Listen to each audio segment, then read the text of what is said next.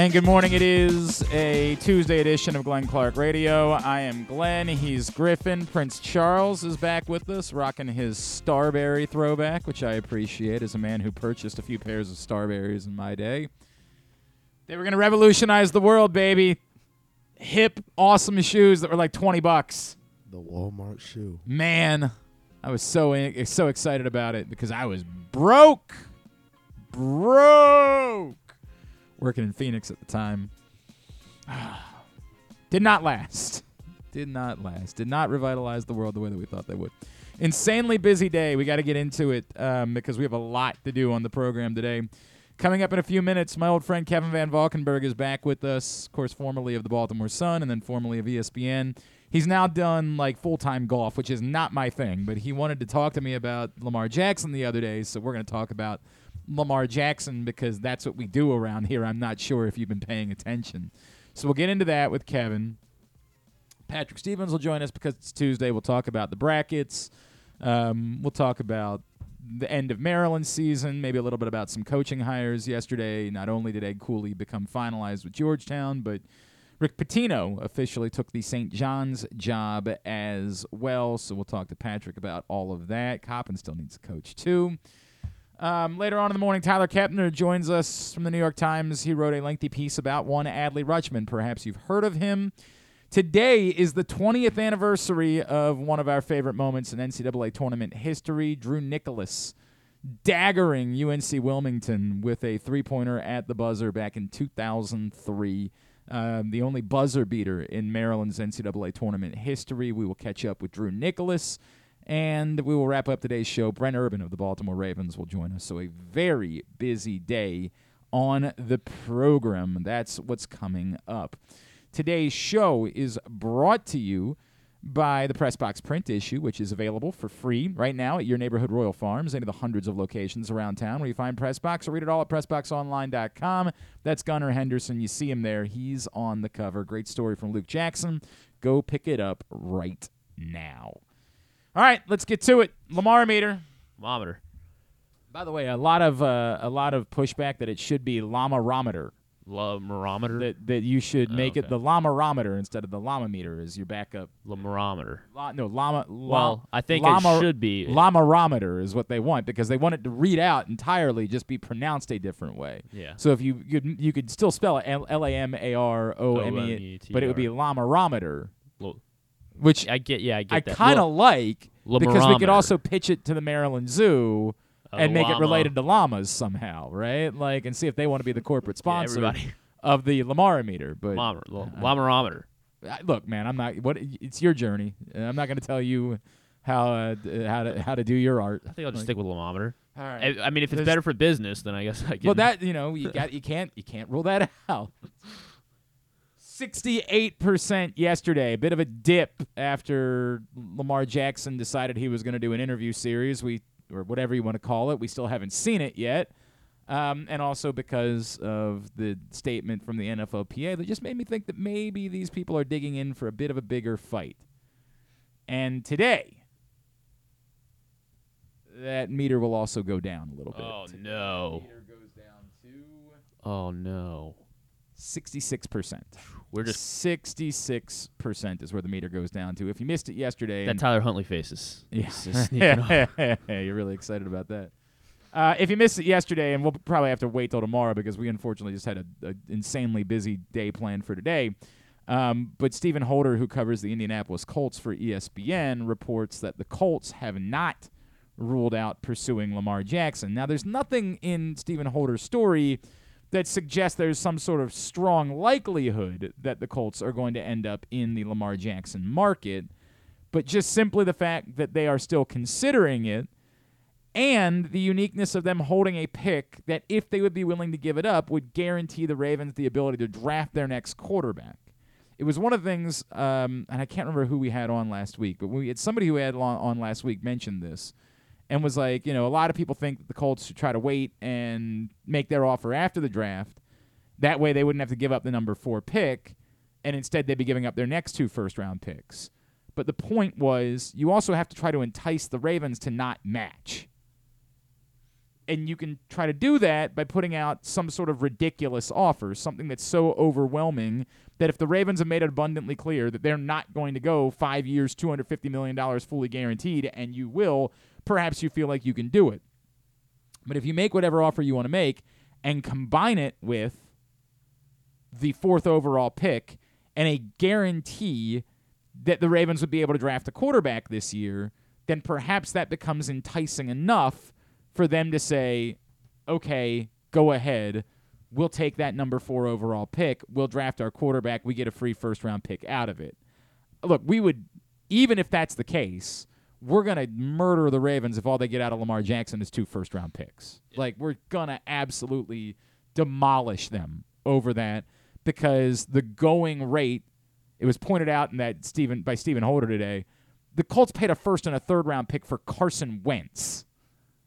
The rate for Lamar Jackson has to be more than 2 first-round picks.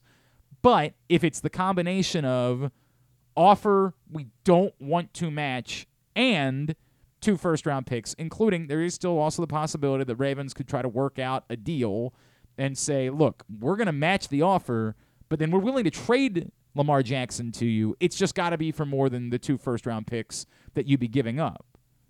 Now, how you structure that so it doesn't hurt you dead cap space-wise, I guess this would be the year that it wouldn't be that big of a deal to take on dead cap because you wouldn't be paying a quarterback and there's no one else left to spend any money on.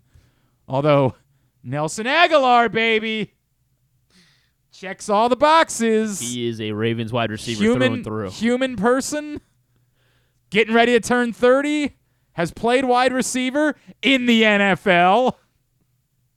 All the boxes, baby. Checks every single one. I think it was Daniel Jeremiah last week, by the way. That was Daniel Jeremiah was the one. You're right. Yeah. That is who brought that up about the Colts.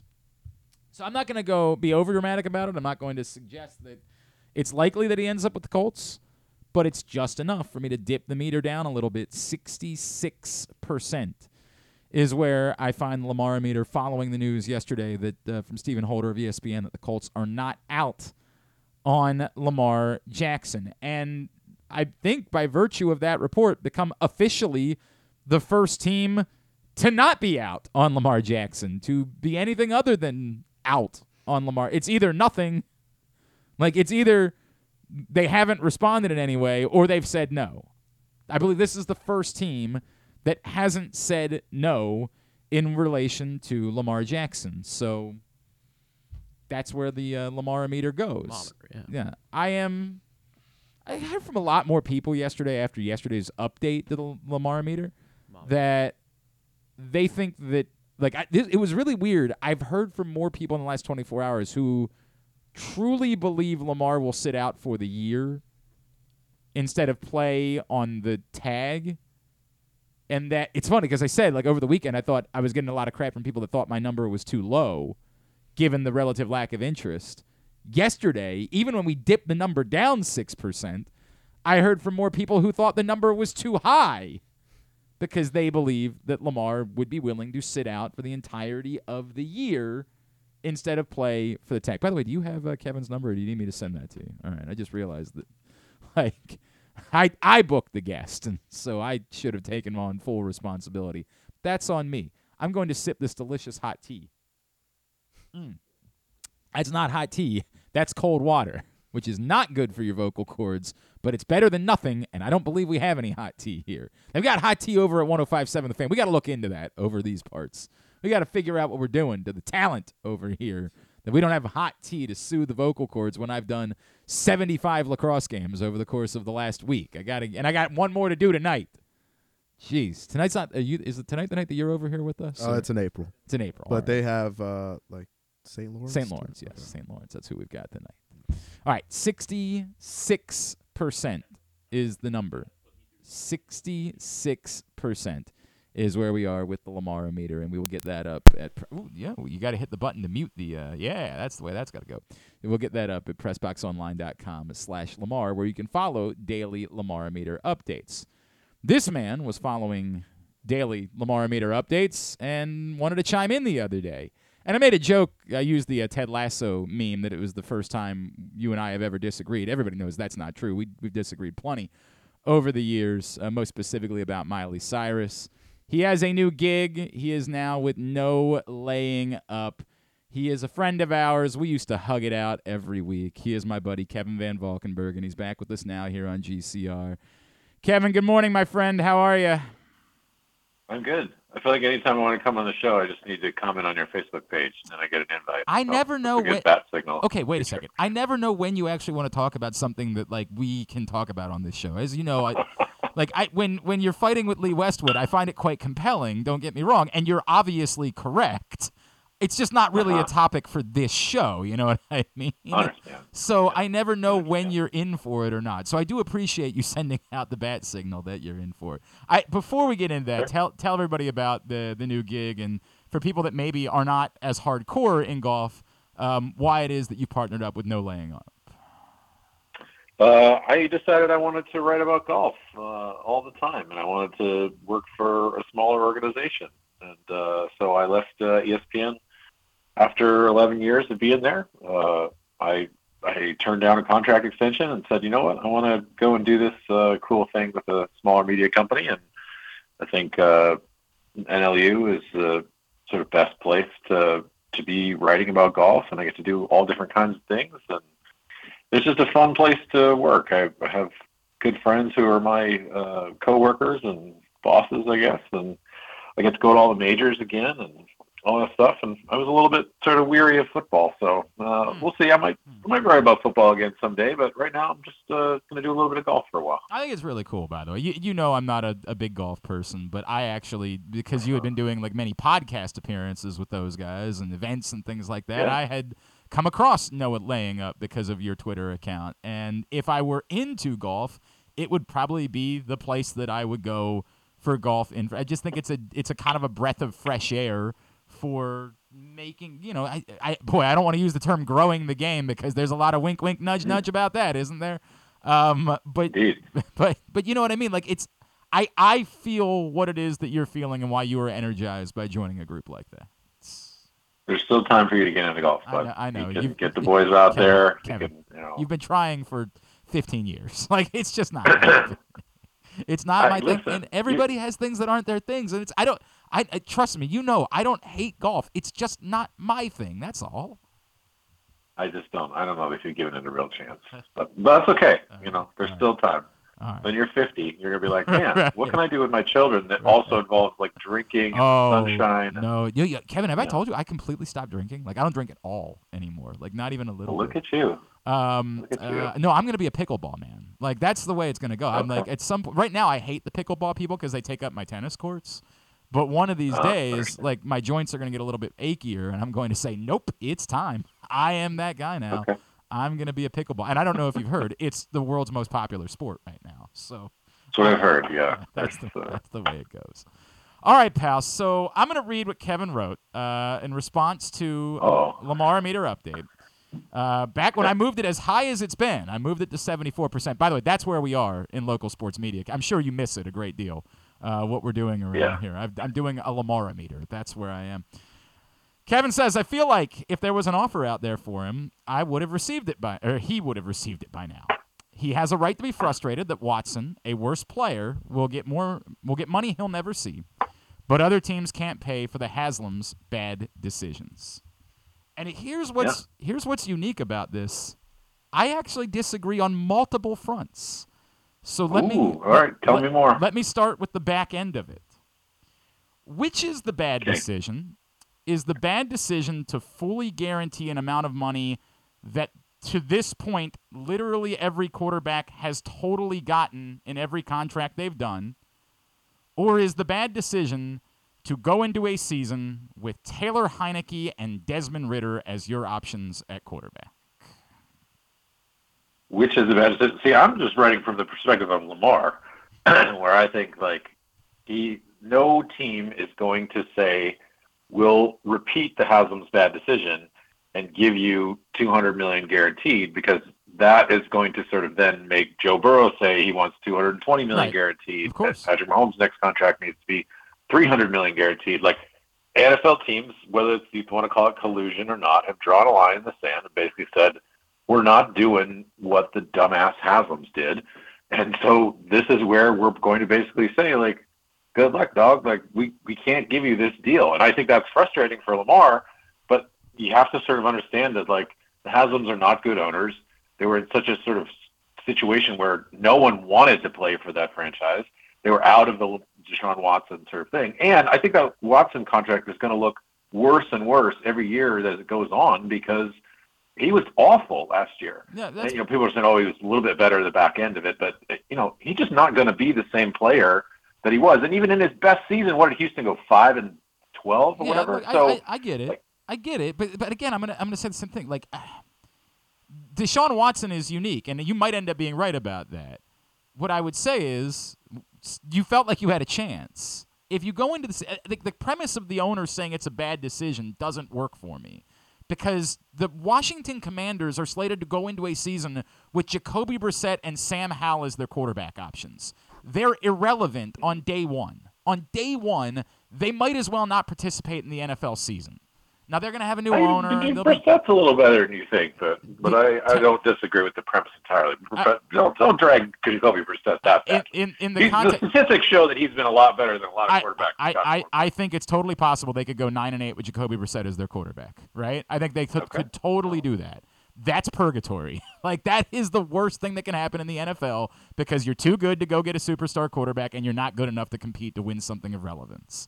Like, that's what he is. So I can't, when we say it's a bad decision to fully guarantee a deal, every single one of these deals has paid out to the number that was in the contract to begin with because things would have to go so drastically bad in order for you to not pay out the contract. Like, maybe Russell Wilson will end up becoming the first one that doesn't get all of his money. It's possible. I'd still bet against it at this point, but it's possible that Russell Wilson will become the first quarterback to get this type of contract that doesn't see every penny of it. So the difference, in order to get the quarterback, is that you just go ahead and say, well, we know we're going to pay it, so we'll fully guarantee it anyway, and we have to put money in escrow. And what we're doing is buying our way out of utter and complete irrelevance in order to do it. If I'm Washington, if I'm Atlanta, and again, Atlanta thinks they're going to be able to draft their quarterback, so maybe they end up coming off the board and they feel like they have a chance. But if I'm one of these teams that is completely irrelevant in football, I just can't buy the premise. I can't sell to another human being that the bad decision would be to fully guarantee a guy that would make us vastly more relevant on day one. And you know what? If maybe Lamar Jackson had finished the last two seasons, that would be a better argument. But the fact that he has missed the most important stretch of both seasons is a pretty bad argument for Lamar to say, like, hey, I'll be there through the end of that deal. You're telling me that all those deals have been paid out? Great. How many of those guys missed, 8, 9 games over the last half of the season? There's 2 playoff runs that the Ravens basically, lost in Lamar Jackson's most valuable part of his contract. So whether he sort of wants to sort of, admit that or not, that's a factor in it. And you can sit there and tell me, that's not fair because, that was a sort of random thing that he ended up hurting his knee. Guess what? He still got hurt both of those 2 seasons. And so when I'm looking at that deal as an owner, and I'm saying, what if I get Lamar Jackson for 1 season, he blows out his knee, misses another season, then he comes back and we're not sure if he's any good for his 3rd season. All of that is a very real factor in this. And that's always what Lamar has had to sort of go up against because of his style of play. And what makes Lamar special is that thing that helps him take off and turn on the afterburners. And I just don't know that I've been a huge freaking supporter of Lamar Jackson for a long time. And I still believe that I would not sign him to a $200 million deal specifically because he's shown he cannot stay healthy. Kevin Van Valkenburg is with us here on GCR. In the first decade of his career, he's missed as many games as Tom Brady, who is, of course, the most stable quarterback of all time, and he's played as many games as Matthew Stafford, who I don't think has missed a game since. And it's not to say that, I think there's nothing to what you're saying because it obviously stands out that it happened to be the end of the season both times that he got hurt, right? That's insanely bad luck that it worked out that way. But he also didn't get hurt as a runner either time. And the thing that he's done better than anybody in the history of football is he never takes those hits. It's kind of a fallacy when we suggest that, right? He's so good at this in not taking those hits. in part because he's just that fast. In part is nobody can catch him from behind. He can see exactly where one of these is coming. And admittedly, at some point in his career, that speed won't be able to win out all of the time. Like, he'll get into his 30s, and he won't just be that much faster than everybody else. Someone will be capable of catching him from behind. But I don't think you can make a logical argument about that when you know that both of the injuries have come when he has been a passer. I just think, like, over the life of it, like, you're essentially, like, playing the percentages. He's going to take more hits. He doesn't get rid of the ball sometimes when he's trying to make plays happen. The hits that he took where he hurt his knee, yeah, they didn't come on a run, but they came because he was trying to sort of create something and scramble. It's not as simple as, like, hey, yes, he was outside the pocket. Takes a drop back and throws a 5-yard, slant. Mm-hmm. Like, Lamar's not going to sort of be that person. Yep. So I just don't think I quite agree with the premise of, like, because they didn't come on a literal run. I mean, he's just going to take more hits over the life of it because that's what makes him special. But I guess my question. So would you say you can't pay any quarterback who plays outside the pocket? Like, and I'm not trying to be like. Would you say the same thing about Patrick Mahomes, who constantly operates outside of the pocket? I would say that Patrick Mahomes has shown that he can stay a little bit more healthy.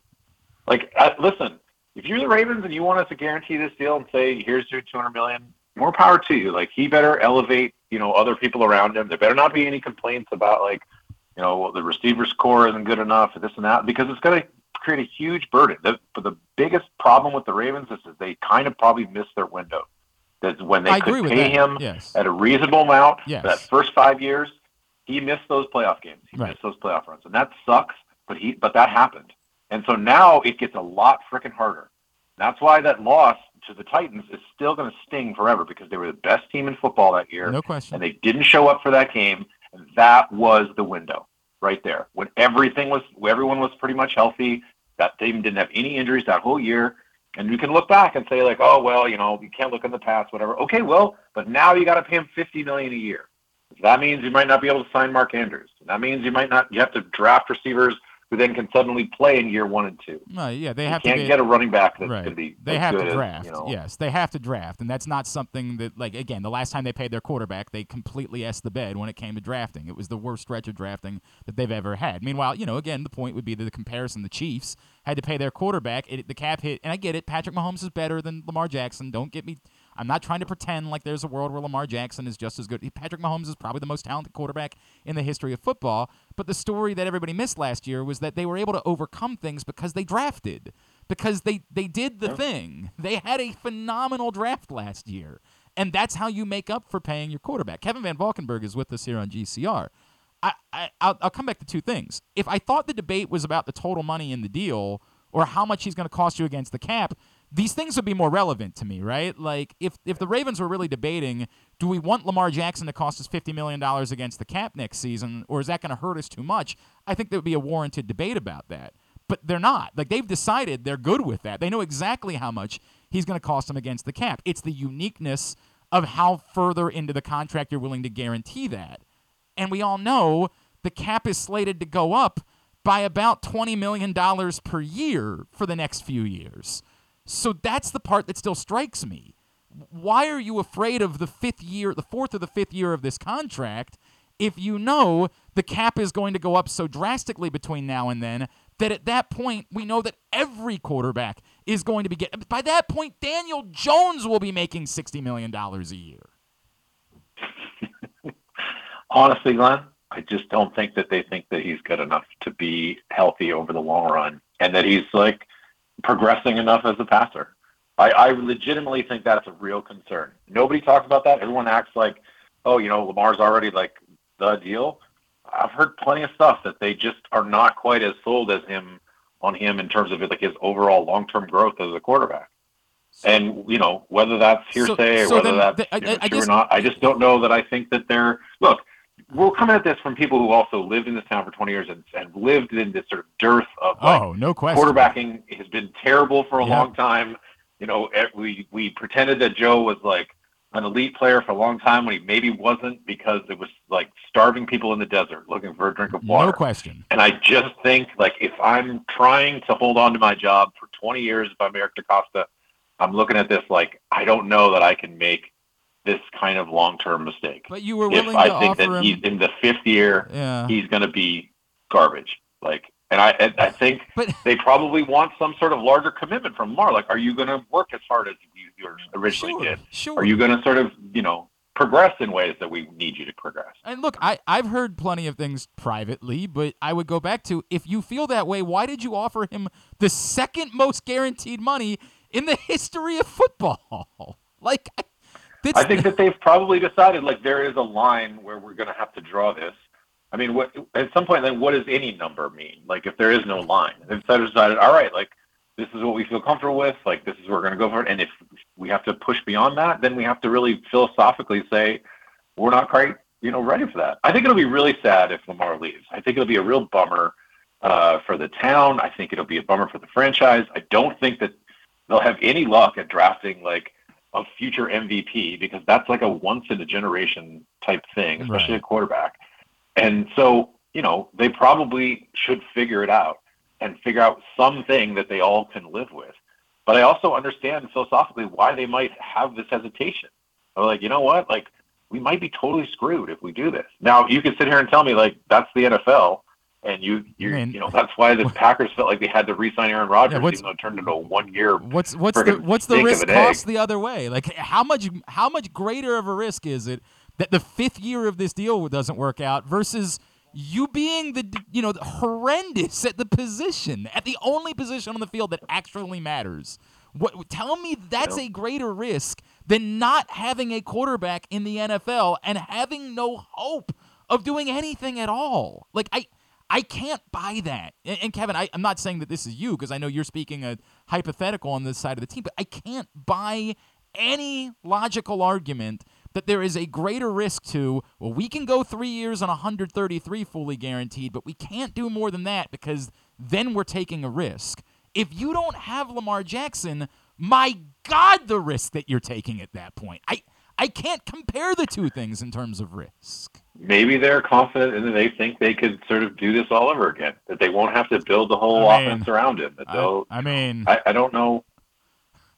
But you know what? Arrogance drives a lot of people. There's no doubt. Thinking that, things. I mean, they thought for a long time they could do that. Ozzie was sort of content with a lot of bad quarterbacks for a lot of years. Right. And he was the one who mentored Eric. So, I mean, part of that has to sort of be factoring into, like, how they're going to do this going forward.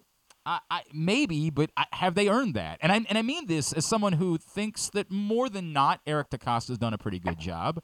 But we can't pretend like they put rosters together that have Hall of Fame. This is not Ray Lewis, Ed Reed, Terrell Suggs, Marshall Yonda, Jonathan Ogden. They've had one Hall of Fame caliber player that they have, and that was a kicker. They haven't drafted a Hall of Fame caliber player, unless we believe that Lamar Jackson will get there. They haven't drafted a Hall of Fame caliber player in over a decade.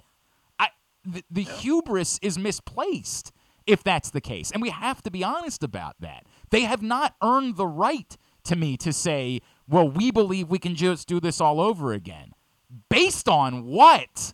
What are you using to justify that? There have been some nice players. Inside the bubble, people tend to think differently. I'm sure that John and Eric are sitting there thinking, like, you know what? Like, if he doesn't want to take this deal, like, we'll figure it out. We can remake this whole thing. Look what the Eagles did. Right. They screwed up their long-term quarterback, and they got a MVP candidate that a guy in the second round. Maybe they're looking around and being like, well, let's find our Jalen Hurts. Right. And by the way, nobody's saying that it's impossible. Of course they could. I just don't know what we're basing on it, that there would be any amount of faith that they will, and that risk is significant. Let me cover two other things, because I can't. You know how I am. I'd like to keep you for 3 hours. In what it is that you said. The first one would be, so if there was going to be a deal, would it be there already? I've said all along, if I'm Lamar Jackson, I'm not even, like, there's no conversation until we get past the draft.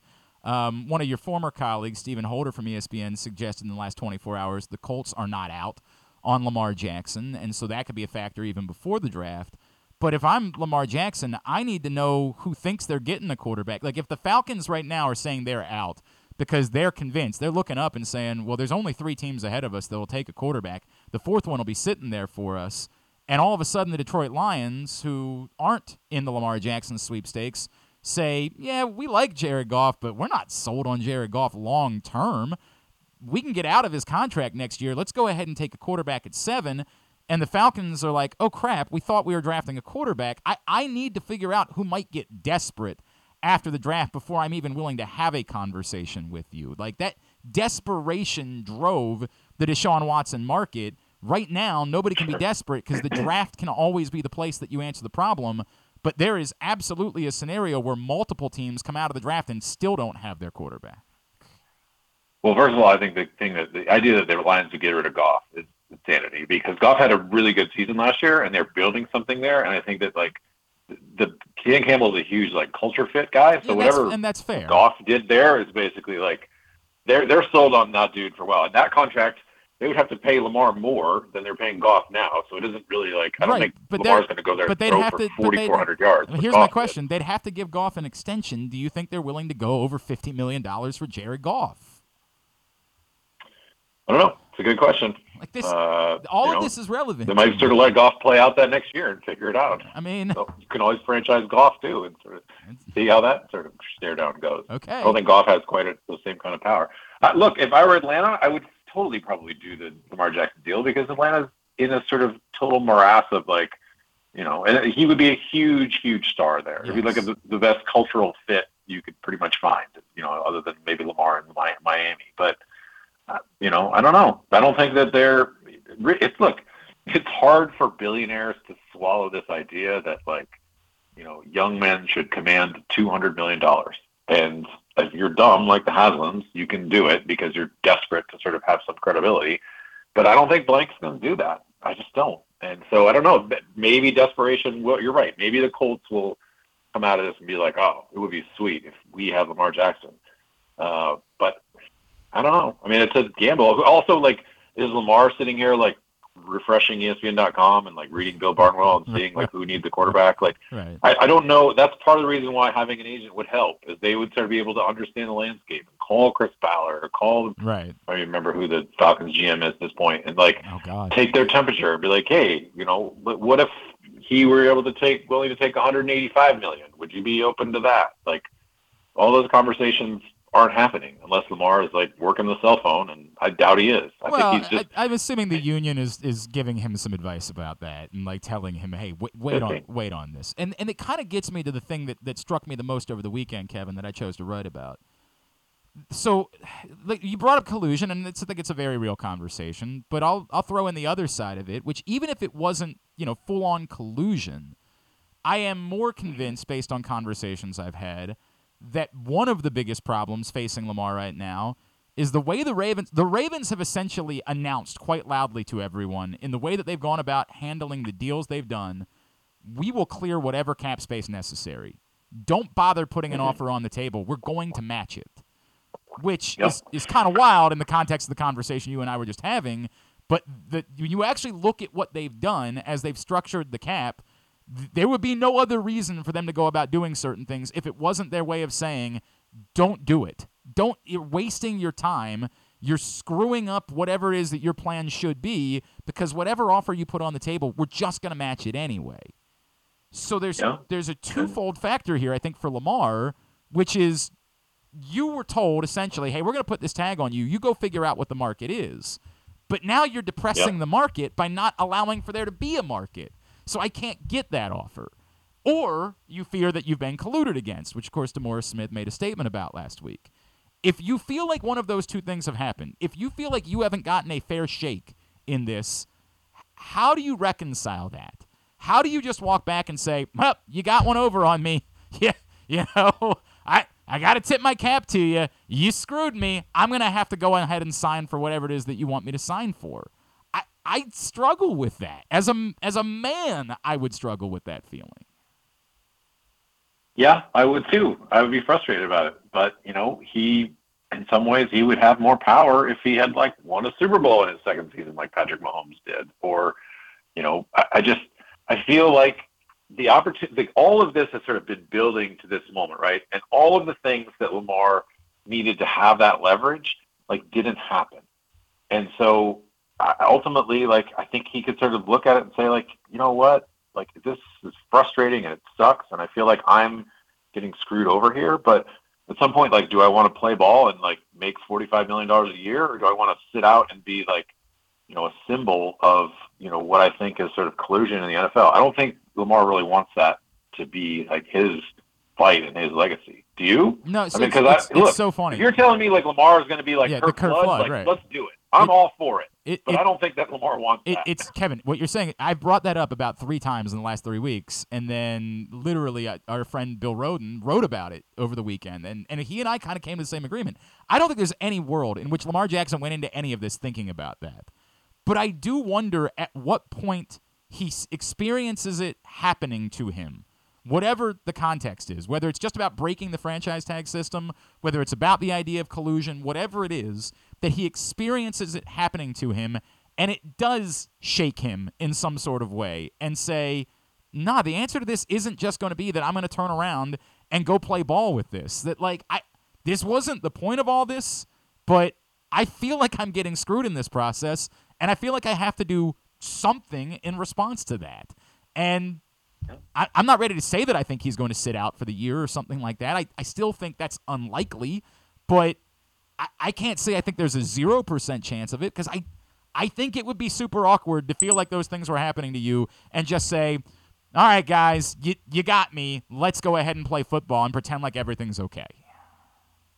Well, I think the worst case scenario is where he like doesn't get an offer from anyone. He's freaking pissed about it. Like, he either plays under the tag for the year and he's angry the whole time, and like he and John don't get along, and like there's this constant tension and everyone's pissed off, and then maybe he doesn't push through an injury, and it's like just a disastrous year. All of that is very real, I think. Like, the stubbornness on everyone's side might just kind of continue to sort of move the ball forward, and all of a sudden it's like training camp, he's not there, they're pissed, then he shows up like, a week before the season starts. Right. We're into this whole like mess of like, should he play, should he not play, because he's not ready, this and that. Like, does he?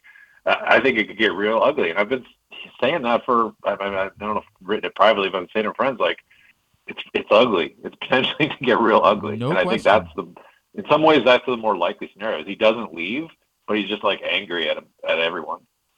So it sounds like we could end up having this conversation again in a couple of months and do every aspect of it all over again, which is just, boy, man, you have no idea how lucky you are fighting with live bros on the internet. There you go. What can I plug for you, pal? What is it that I can drive people to? What is it that I can do? Yeah, I'm going to the Masters next week, and so that'll be fun. I know. Or I guess it's in 2 weeks or whatever. But read my stuff from the Masters. Check out the NLU pod. I know you've played Augusta before, right? Like, you got that one year, didn't you? I have not. No, I have you not. Are not. Oh. So do you sweat about it every year? Like, well, I haven't gotten to go the last 3 years. Okay. Which is part of the reason I've ended up going to NLU is I really want to go back to the Masters, Got it. so I'm hopeful that even whether I get to play or not, it's sort of like a secondary thing. But that'd be nice to get to play there if we win the lottery, just to sort of say I did it once. That'd be cool. That would be cool. At K Van Valkenburg is how you follow him on Twitter. I love you, buddy. Let's get together soon. Thank you for hopping on with me this morning. I really appreciate it. Oh, you betcha. You betcha. It's Kevin Van Valkenburg, our friend, and he's now with No Laying Up, formerly of ESPN and the Baltimore Sun. And I appreciate the conversation. We fundamentally disagree about a couple of things, but that's okay. You're allowed to disagree. I can't tell you that I'm right and he's wrong. I have different opinions about things. I have different opinions about what bad decisions are. I have different opinions about, what you should do as a franchise, where risk is, all of those types of things. I'd like to take a break, if it's possible. Okay, I'd like to do that. Hour number 1 of today's show is also brought to you by PressBoxOnline.com/offers. BetFred is Maryland's newest sports book, and you can bet baseball with BetFred. Get up to $1,111 in bonus Fred bets, along with other great incentives and promos when you sign up through PressBoxOnline.com/offers. And that's the point. You got to go to PressBoxOnline.com/offers and click on the BetFred link in order to do it, or else you're not going to be able to take advantage of it. We'll talk some Terps. We'll talk some tournament. That's coming up with Patrick Stevens next. Glenn Clark Radio. The Baltimore County Police Department is hiring. Entry-level officers start at over $60,000 and over $64,000 for lateral officers, with $10,000 signing bonuses available. Plus, cadets start at over $32,000. Great benefits are available like medical, dental, and vision insurance, tuition reimbursement, 15 sick days per calendar year with no limit, career advancement to more than 20 specialized units, and more, with further incentives for military service members and veterans. A passion for service, a career for life with the Baltimore County Police Department. Find out more at joinbaltimorecountypd.com or call 410-887-5542. Must be a United States citizen, have a valid driver's license, and a high school diploma or GED equivalent. The latest edition of Press Box is available now. On the cover, Luke Jackson profiles Orioles phenom Gunnar Henderson, breaking down how he was able to become the top prospect in baseball at such a young age and what could be next in his first full MLB season. Also inside, we meet lacrosse players from the men's and women's college programs across the state, and Bo Smoka breaks down another year of wide receiver issues for the Ravens. Press Box is available for free at over 500 area locations, including 60 Royal Farm stores, and you can always find the entire edition, as well as the best daily coverage of the Orioles, Ravens, and Terps at PressBoxOnline.com. Have you experienced hardship due to COVID-19 and want to start a new career path? Look no further than CCBC. Starting in March, CCBC offers short-term career training programs like real estate sales. And the best part, funding is available for those who qualify. Real estate sales is a lucrative career that can provide a stable income and flexibility. With CCBC's real estate sales program, you'll learn everything you need to know to get started in this exciting field. Call us at 443-840-2222 or ccbcmd.edu to learn more. CCBC Real Estate Sales. Your new career starts now with funding available. 443-840-2222 or ccbcmd.edu. That first sip. That first bite. Start your day off right with a delicious breakfast at Royal Farms. Choose from a fantastic selection of fresh Royal Farms breakfast sandwiches and top it off with a rich hot cup of the freshest coffee in the world. At Royal Farms, breakfast is available day and night. It's the freshest breakfast in the world. Real fresh, real fast. Royal Farms. Stan the Fan here, welcoming back one of my favorite sponsors, the Costas Inn. And everybody around Baltimore knows the Costas Inn is a great place to go and grab crabs, steaks, salads, soups, whatever's on your mind to eat in person. But did you know that the Costas Inn has upped their game? They are now one of the premier takeout places in Baltimore. Give them a call now to order your food, 410-477-1975. That's the Costas Inn, over 4100 North Point Boulevard. Make the most out of every day in your Toyota RAV4. Available in hybrid or gas-only models. A RAV4 can get you where you want to go in style. Check out buyatoyota.com for deals on new RAV4s from your local Toyota dealer today. Check out PressBoxOnline.com every day to find daily winners and betting advice from Jeremy Kahn. And if you want some advice about life decisions that you probably shouldn't make, here's Glenn Clark. All right, back in here on GCR as we continue along on a Tuesday edition of the program. Don't forget the gambling can be fun, but you should set a limit and stay within it. And remember that if you or a loved one has a gambling problem, call 1-800-GAMBLER 24/7 or visit helpmygamblingproblem.org. It's Tuesday. On Tuesdays, we talk college sports with our friend Patrick Stevens, Washington Post, USA Lacrosse Magazine. Patrick, good morning, my friend. How are you? Well, and you? I'm all right. Brian Rupel had himself a weekend, huh? He sure did, among some other people for Maryland. No doubt. Picked off Virginia on Saturday in overtime, which, was a real – it was, first of all, it was a game – I don't know if it necessarily felt like May, but it felt like an awesome prelude to May. Maryland winning that game in overtime, getting beat up a little bit in the first half by Virginia's defense, figuring things out. And like you said, Brian Rupel coming up huge with 3 saves in the overtime period in about a 10-second span. Finished with 14 on the game. Really, I thought an impressive showing for a Maryland team that I think, unlike in some past years, like last year at this time, like you knew how good Maryland could be, right? Like you had an idea what Maryland's ceiling was. And this year, I don't think we know, but that certainly gives the indication in tandem with that triple OT loss to Notre Dame a few weeks back that Maryland's ceiling might be good enough to be playing on the last day of the season this year. So it feels to me like that win kind of got them back. I'm sort of separating in my mind. It feels like right now there are 4 teams that are the best teams in lacrosse at the moment. There's Notre Dame, Maryland, Virginia, Duke, and then there's kind of everybody else after that, which isn't to say that one of those teams couldn't rise, but it felt like that's what that win accomplished, was making sure they were in that first group of teams that legitimately we can look at and believe are title contenders. Yeah, I think there's a second group that's Cornell and maybe Rutgers and maybe Villanova. Okay. That's in that next tier. But I agree with you that I was certainly thinking, after having seen Duke a week earlier, after having seen Notre Dame against Georgetown, knowing what Virginia was doing to people, that it was a group of 3, and Maryland has elbowed its way into that group. And, it was funny. Rupel said something like, you can't count out the Terps, And I thought it was interesting that was a group that, they were comfortable, even though it's not a lot of the same guys on defense. It is with Brett Makar and Ajax Zapatello, who were both fantastic the other day. Other than a very uncharacteristic decision from Brett Makar in overtime.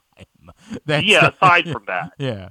But overall, like they took away the top 2 guys for Virginia. I think if you had asked John Tillman if he would be happy with Schellenberger and Dixon combining for two goals and 2 assists in that game, I think he would have signed up for it in a heartbeat at the start of the game. Sure. So I look at that Maryland team, and the interesting thing to me is that there is room for that offense in particular to get better.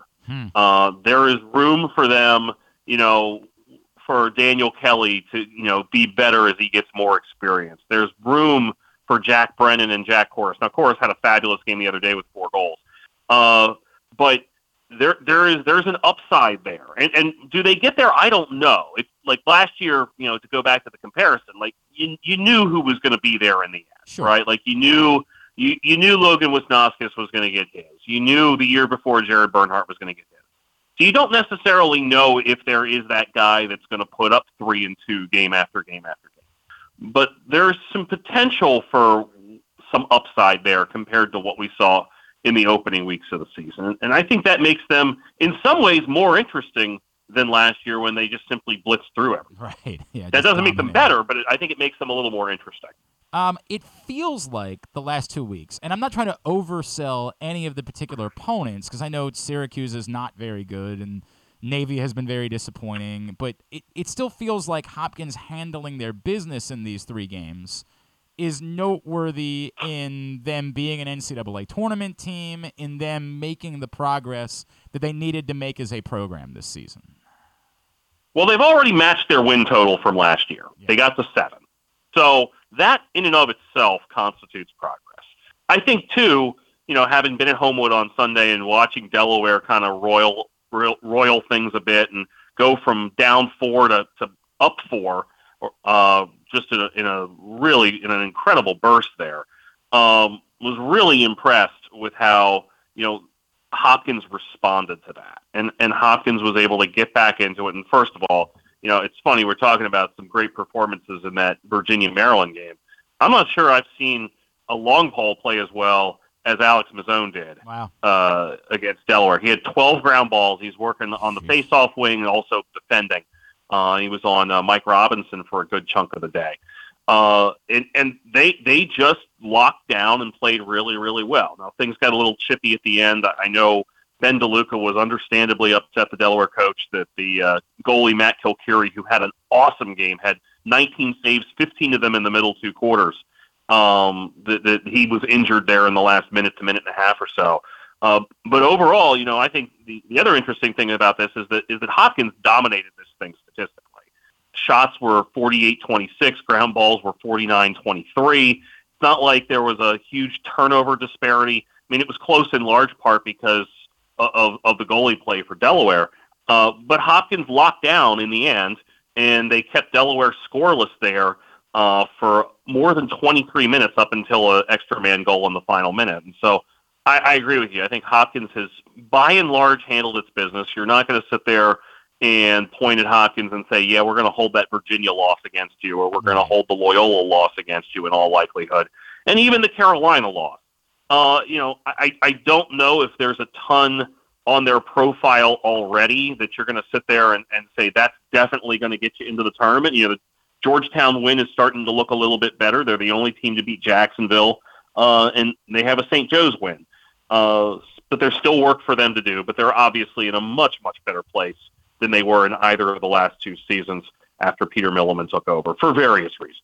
Patrick Stevens is with us here on GCR. By the way, if you've not seen the sequence of saves that Brian Ruppel made in overtime on Saturday, I mean, it's just one of the most ridiculous stretches of goaltending you'll ever see. I mean, it's truly unbelievable. I retweeted it yesterday, but just search Brian Ruppel and you'll find it. It's unbelievable what he did in order to keep that alive for Maryland to go win the game.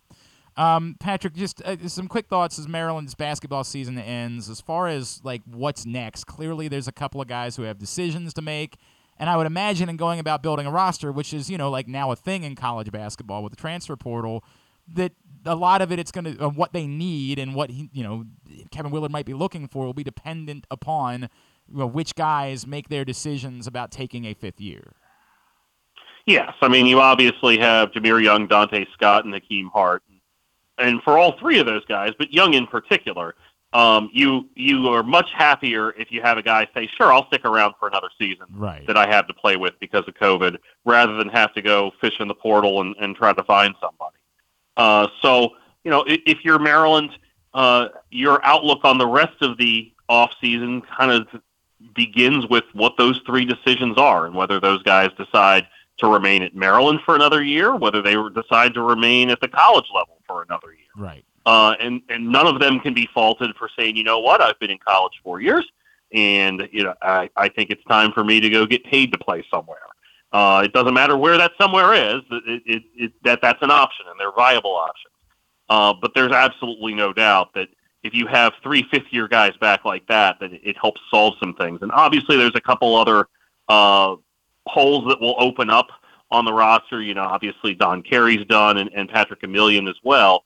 So those two guys obviously have probably between them, about 35, 40 minutes or so of per game, maybe a little bit more than that, to fill in. And obviously freshmen will play a little bit of a role in that, but it also would not be surprising if there is a portal addition or two just to kind of help fill things out for next year, regardless of whether Young, Scott, and Hart are back or not. 2 jobs got filled yesterday. Ed Cooley officially takes the Georgetown job, and, of course, Rick Pitino officially takes the St. John's job. Coppin is available. Patrick, I don't have the first idea of who would be a fit for the Coppin State job. I can run through all of the guys that maybe wanted it the last couple, the Eric Skeeters of the world, the Bino Ransons of the world. I try explaining it to people. It is so unique and so different, even in comparison to other MEAC or HBCU jobs. I have no clue who the right fit is for Coppin State. Well, Coppin has not had a winning season since 2010-11. And it has been above 500 in the MEAC just once since 2011-12.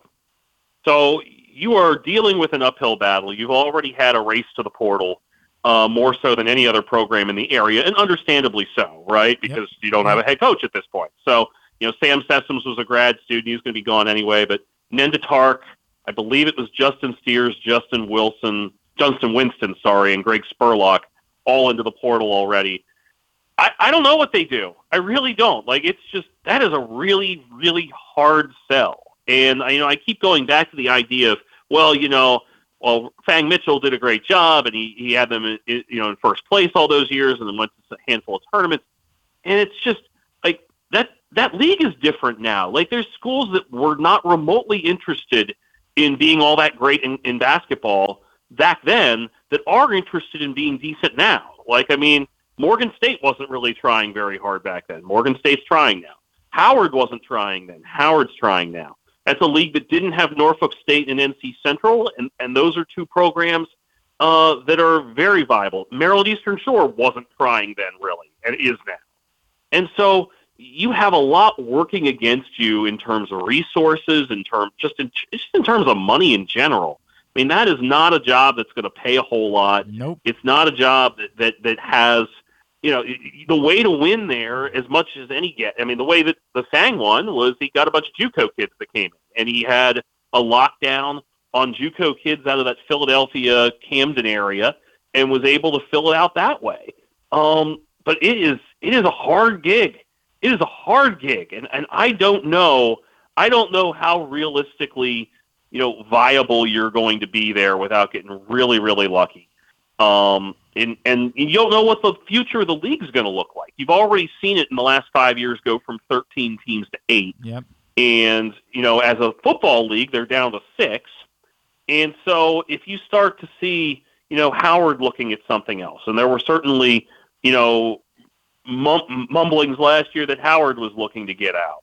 And, it's possible that Delaware State and Morgan State might be appealing to a FCS league in the Northeast. And it might be very possible that Norfolk and South Carolina State and NC Central or some combination of them might be appealing to a FCS league in the South. Yeah. And so that kind of leaves Coppin and also Maryland Eastern Shore, to be quite candid, in a really kind of dicey situation because they don't have football and they don't have obvious landing spots.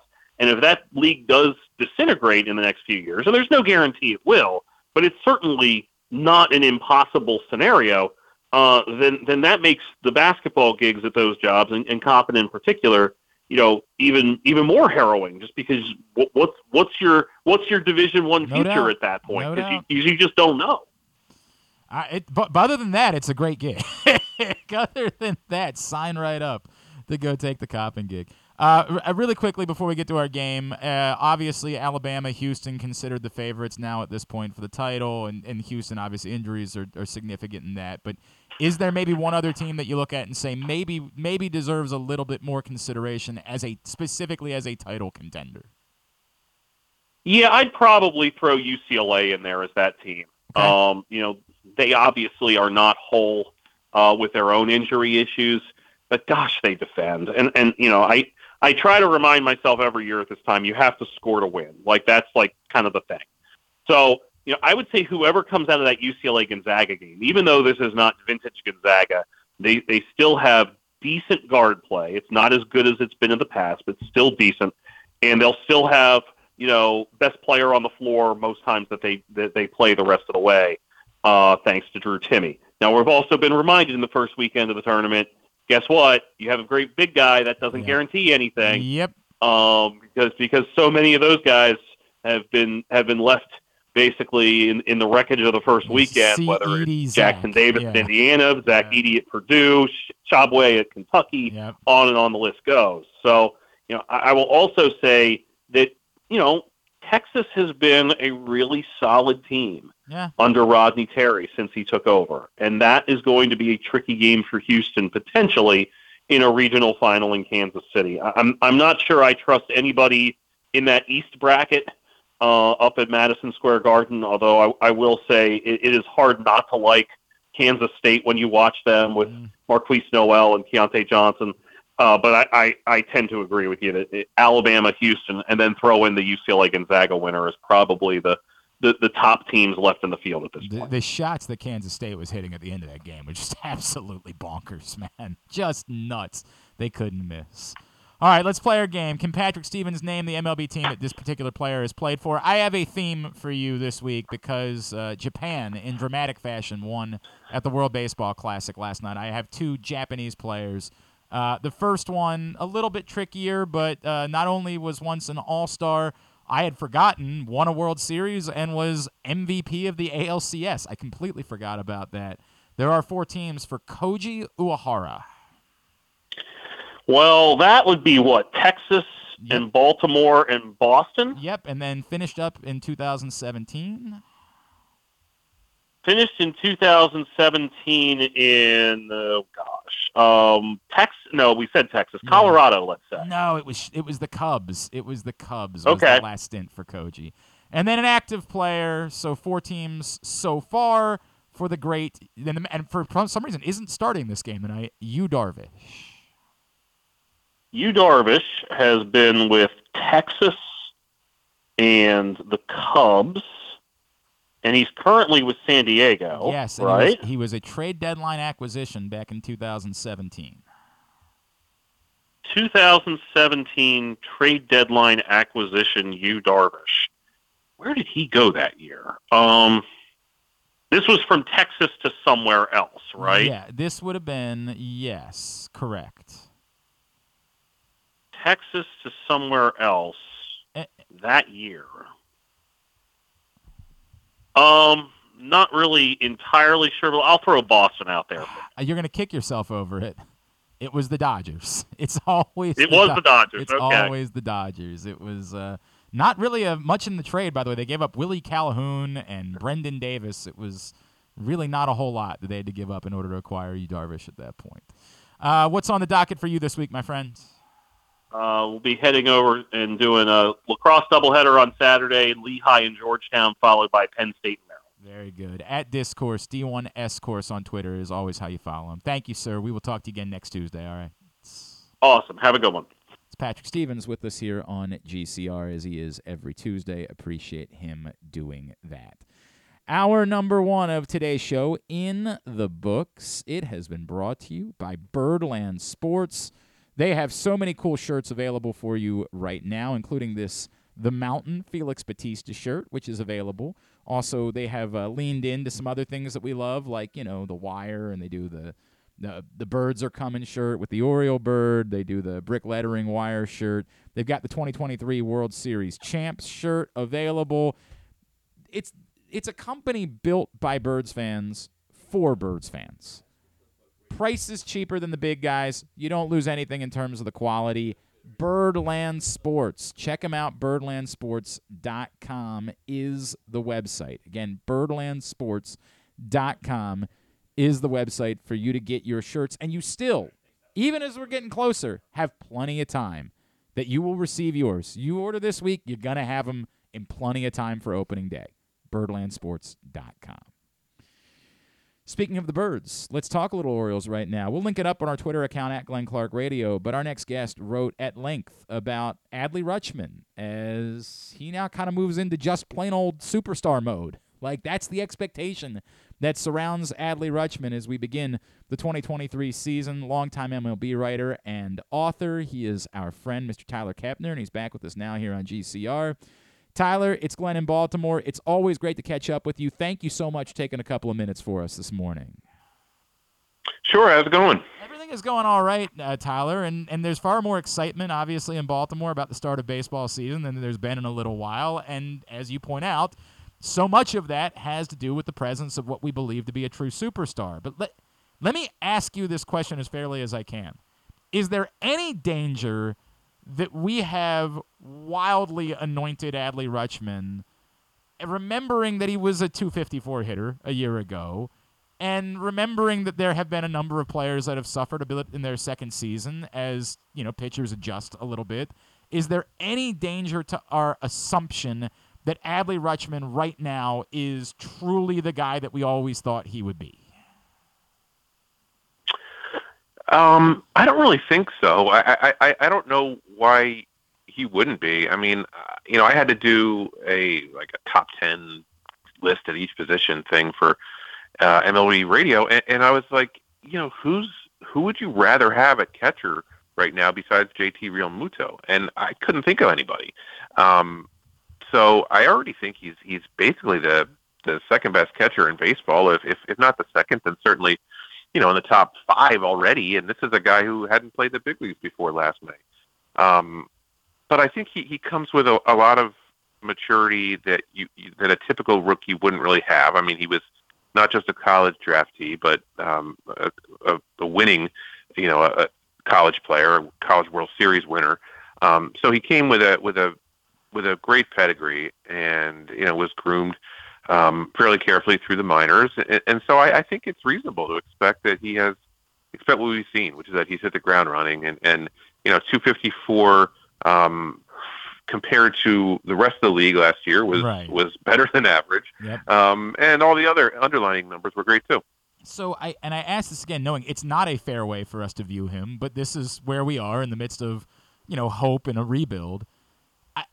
Adley Rutschman could be an outstanding catcher, and I loathe to put it in the same conversation. Matt Wieters was a really good catcher in Baltimore, Tyler. It's just that We thought that Matt Wieters was going to be Joe Mauer, right? And in fact, we thought that he was going to be better than Joe Mauer. And he wasn't. And so when we talk about Matt Wieters in Baltimore, we talk about him as a bust, which is insane. It's completely unfair to a really good baseball player. The Orioles, like, Adley Rutschman is the centerpiece, and we think that Gunnar Henderson might be very good, and we think that, behind that Colton Cowser, that Heston Kjerstad might be coming back around. Is there any danger that we have oversold that, like, he could be an outstanding catcher, a true game changer, but if we think that he's Buster Posey, if we think that he's, Ivan Rodriguez, something like that maybe as an offensive player, that's too much for us to assume about Adley Rutschman?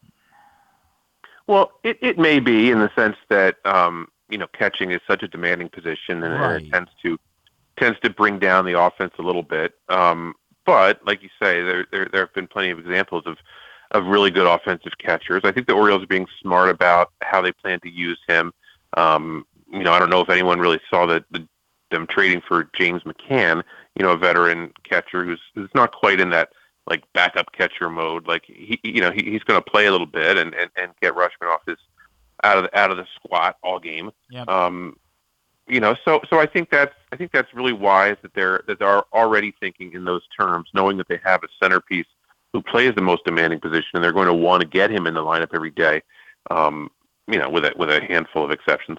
So they've made accommodations for that, and I think that'll help keep him fresh, and hopefully in the long term give him a little bit longer career maybe than a Mauer and a Posey behind the plate. Is it reasonable to assume that he can be so good to take what is, I think we could fairly say, a nondescript? Like, I think the Orioles have more in the starting pitching department than they've had in a very long time, but that obviously has more to do with where the bar is than what they have. They have an interesting group of guys that could be quality major league pitchers or have been, in Kyle Gibson at times. And Grayson Rodriguez is the one guy that stands out that might be a true game changer of that group. Is it too much to believe that the difference in this pitching staff can really be the presence of Adley Rutschman helping to make them that much better than maybe they are on paper? Well, I think he does. I think he does help, and I think he will help even more as he goes along and learns more at the league and everything. Certainly, the conditions there in Baltimore are much better for pitchers than they had been.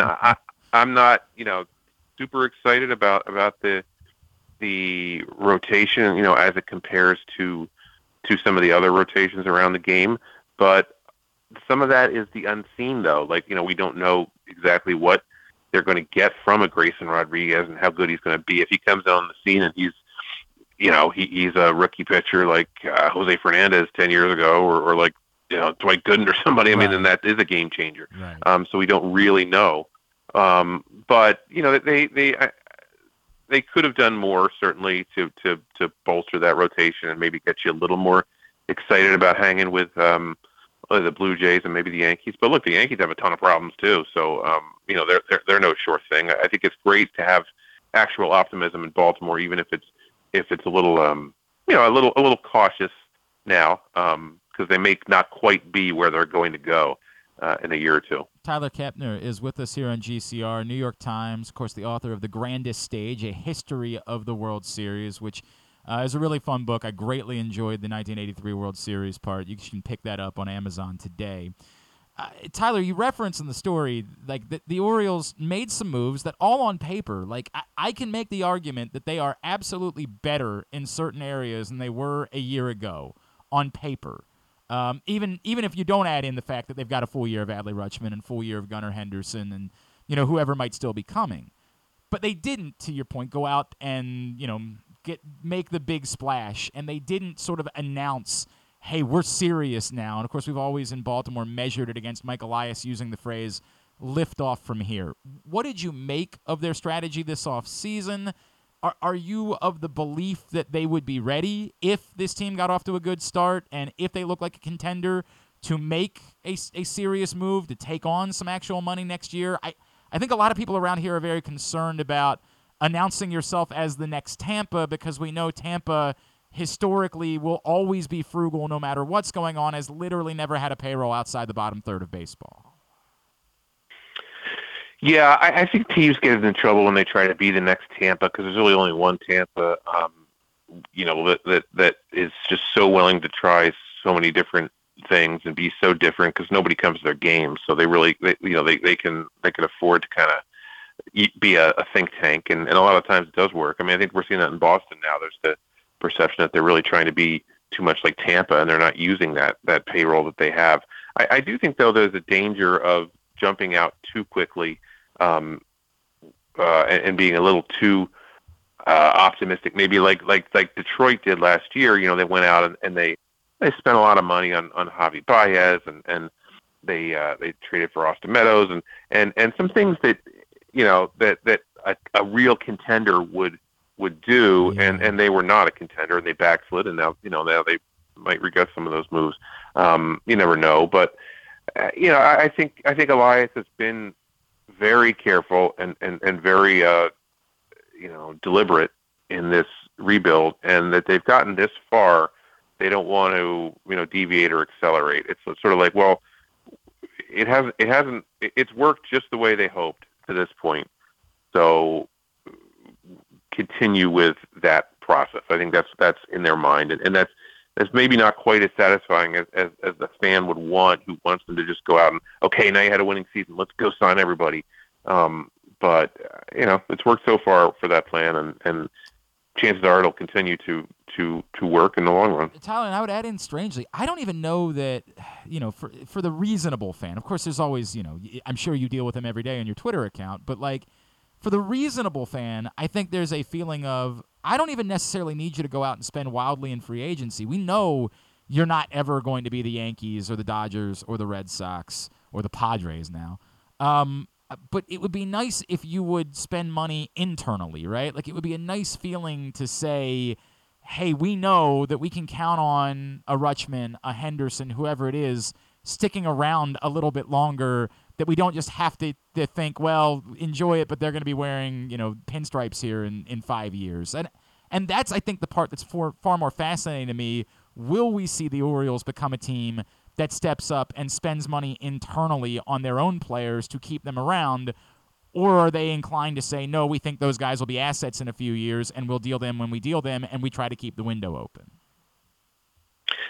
Yeah, well, that's what we're seeing around baseball right now, and we don't know if that's going to be going to work long term. But I mean, certainly the hot thing is to sign your guys when they're really young, right, to a really long term deal. Michael Harris with Atlanta, and some other guys with the Braves for sure. We just saw Corbin Carroll get $100 million with Arizona. Yep. Seattle last year with Julio Rodriguez. So there's lots of examples now of teams that, and maybe sometimes they don't work. Like Fernando Tatis, getting $340 million, and then he's got a long time left, but certainly last year was a disaster for him. So it doesn't always work as you plan, but that does seem what teams are doing, and that would seem to be the logical next step for the Orioles would be to give the fans a centerpiece for the long term. A guy you could buy his jersey and know you're not going to have to replace it in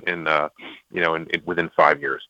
So I think that should be what they're doing next, whether it's with Henderson or Rutschman or whoever. Yeah. I mean, some of these guys, like Rutschman, for example, I don't know anything about his motivations, but certainly he got a lot of money out of the draft.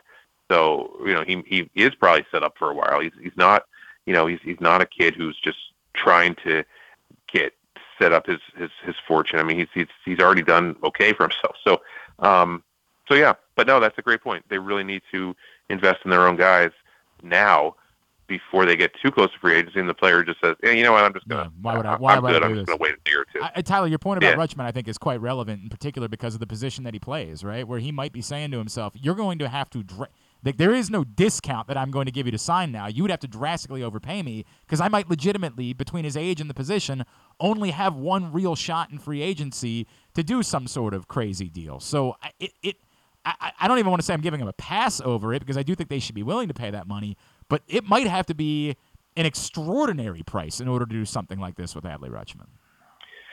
Yeah, I mean, you look at him, like if he has another great year or two, then you're looking at, well, we got to get him, we've got to pay him as the highest salary for a catcher in baseball. I mean, that would probably be logical with a real Muto plus, that kind of thing, and then you'd have to see if the Orioles would do it. I mean, that's going to be the next step in their evolution, is seeing how committed they really are payroll wise to doing all this. But remember though that Buster Posey did sign before free agency. I think he signed after their second championship in 12, so he was well established, and he never really got to free agency as far as I can remember. And Mauer signed. I think Mauer was maybe on the open. Well, no, Mauer signed before he signed like in March. Okay. So he signed a long-term extension. Yeah. Tyler, before I let you go, and I really appreciate the time, I am admittedly I know the scenes have been cool. I am in no way saying that World Baseball Classic shouldn't exist, because it's been fun. Clearly the players love it. It certainly breaks up the monotony of spring training. If the options are either hang around Twin Lakes Park or go play an electric atmosphere, I know why the players will always choose the other. I just struggle with the trying to convince ourselves that it's something that it isn't.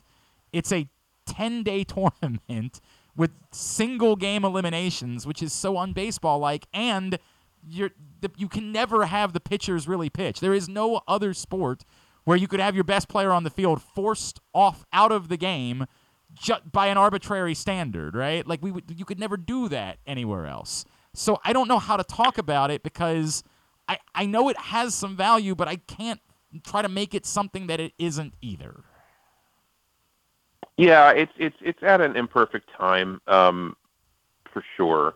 But I think when you actually go to the games, you see how it's just so different from the regular season and even the postseason, where the particular kind of passions of the fans really electrifies the whole thing.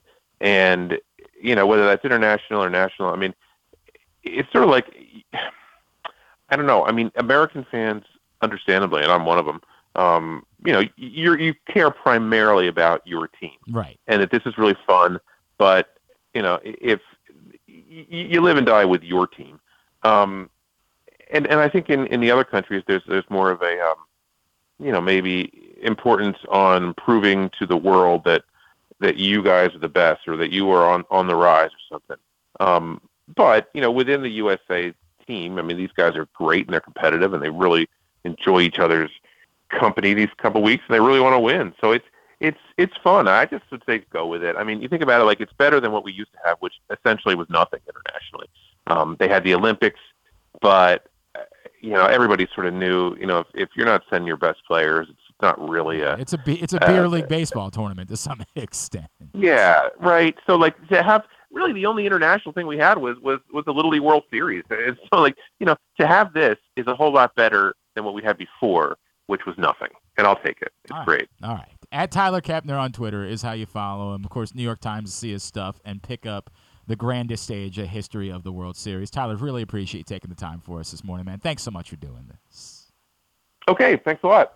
Tyler Kepner with us here on GCR. I hate being the yuck somebody's yum guy. I hate it. I hate that. And I get it. Like, when everybody was freaking out on Twitter last night, so last night I finally watched The Whale. It was on the list of Academy Award movies that I wanted to watch that I hadn't watched yet. It deserves best makeup, you think? Did they win best makeup? I believe so, yeah. I mean, it makes sense. Sure, and Brendan Fraser was amazing. I mean, he was absolutely outstanding. It is a dark, dark watch, man. And the other part about it, I don't think I knew, just because I hadn't done. I think everybody that cares about movies be like, dude, everybody knew that. It's a play, and much like what was Chadwick Boseman's final movie? Ma Rainey's Black Bottom on Netflix, which was a play. Like, they didn't adapt the play to be a movie as much as they just made a movie out of the play.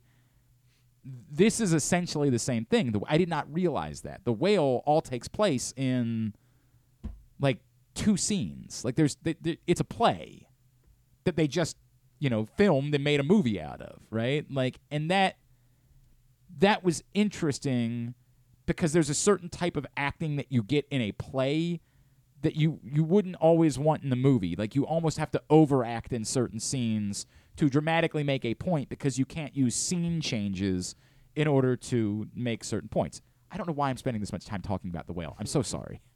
There's nothing to do with the topic at hand.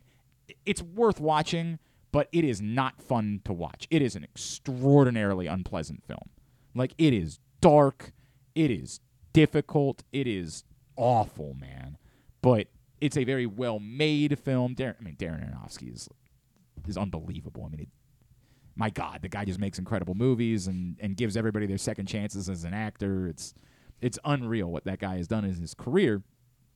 But I'm watching The Whale last night, and all of a sudden I see everybody tweeting about, it's a one-run game, and Shohei Ohtani's coming up to lead off the 9th inning. And I'm like, all right, you got me. And I flipped over, and I saw all of it unfold, right? Like, Shohei Ohtani doubles, then there's a walk, and then one pitch later, game over, right? Like, I get it. It was a cool scene, man.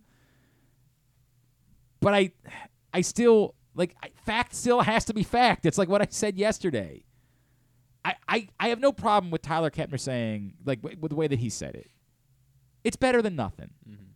And knowing that your alternative is nothing, or, again, spring training baseball, sure, this is definitely more enjoyable than that. As long as we don't actually try to pretend like it's a true competition to determine who the best country is in baseball.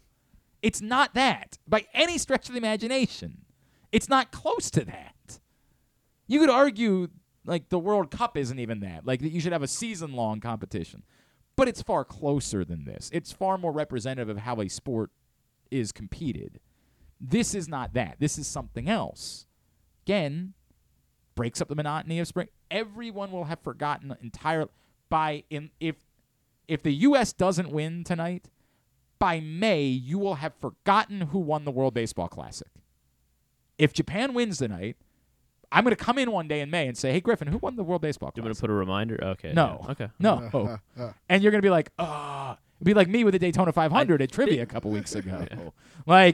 Oh, crap. I still know that. Ricky Stenhouse. Because you're A number one. Prince Charles is our NASCAR guy around here these days, which is a weird bit. But it's Zach. Zach's responsible for that. But that would be me. I will be that guy. If I'm at trivia in 2 months and I get that question, who won the World Baseball Classic? I'm going to sit there oh, dude, you know why we lost trivia last night? Is because I could not remember who beat Kerry Lake in the Arizona governor's race. Why does that fall on you? I don't know why. For some reason, I'm always the political. It's very weird that defaults to me. So one of the questions last night was, because March is Women's History Month, so they've been throwing in women's. Name these. They put the 4 states up. These 4 states currently have female governors. Name them.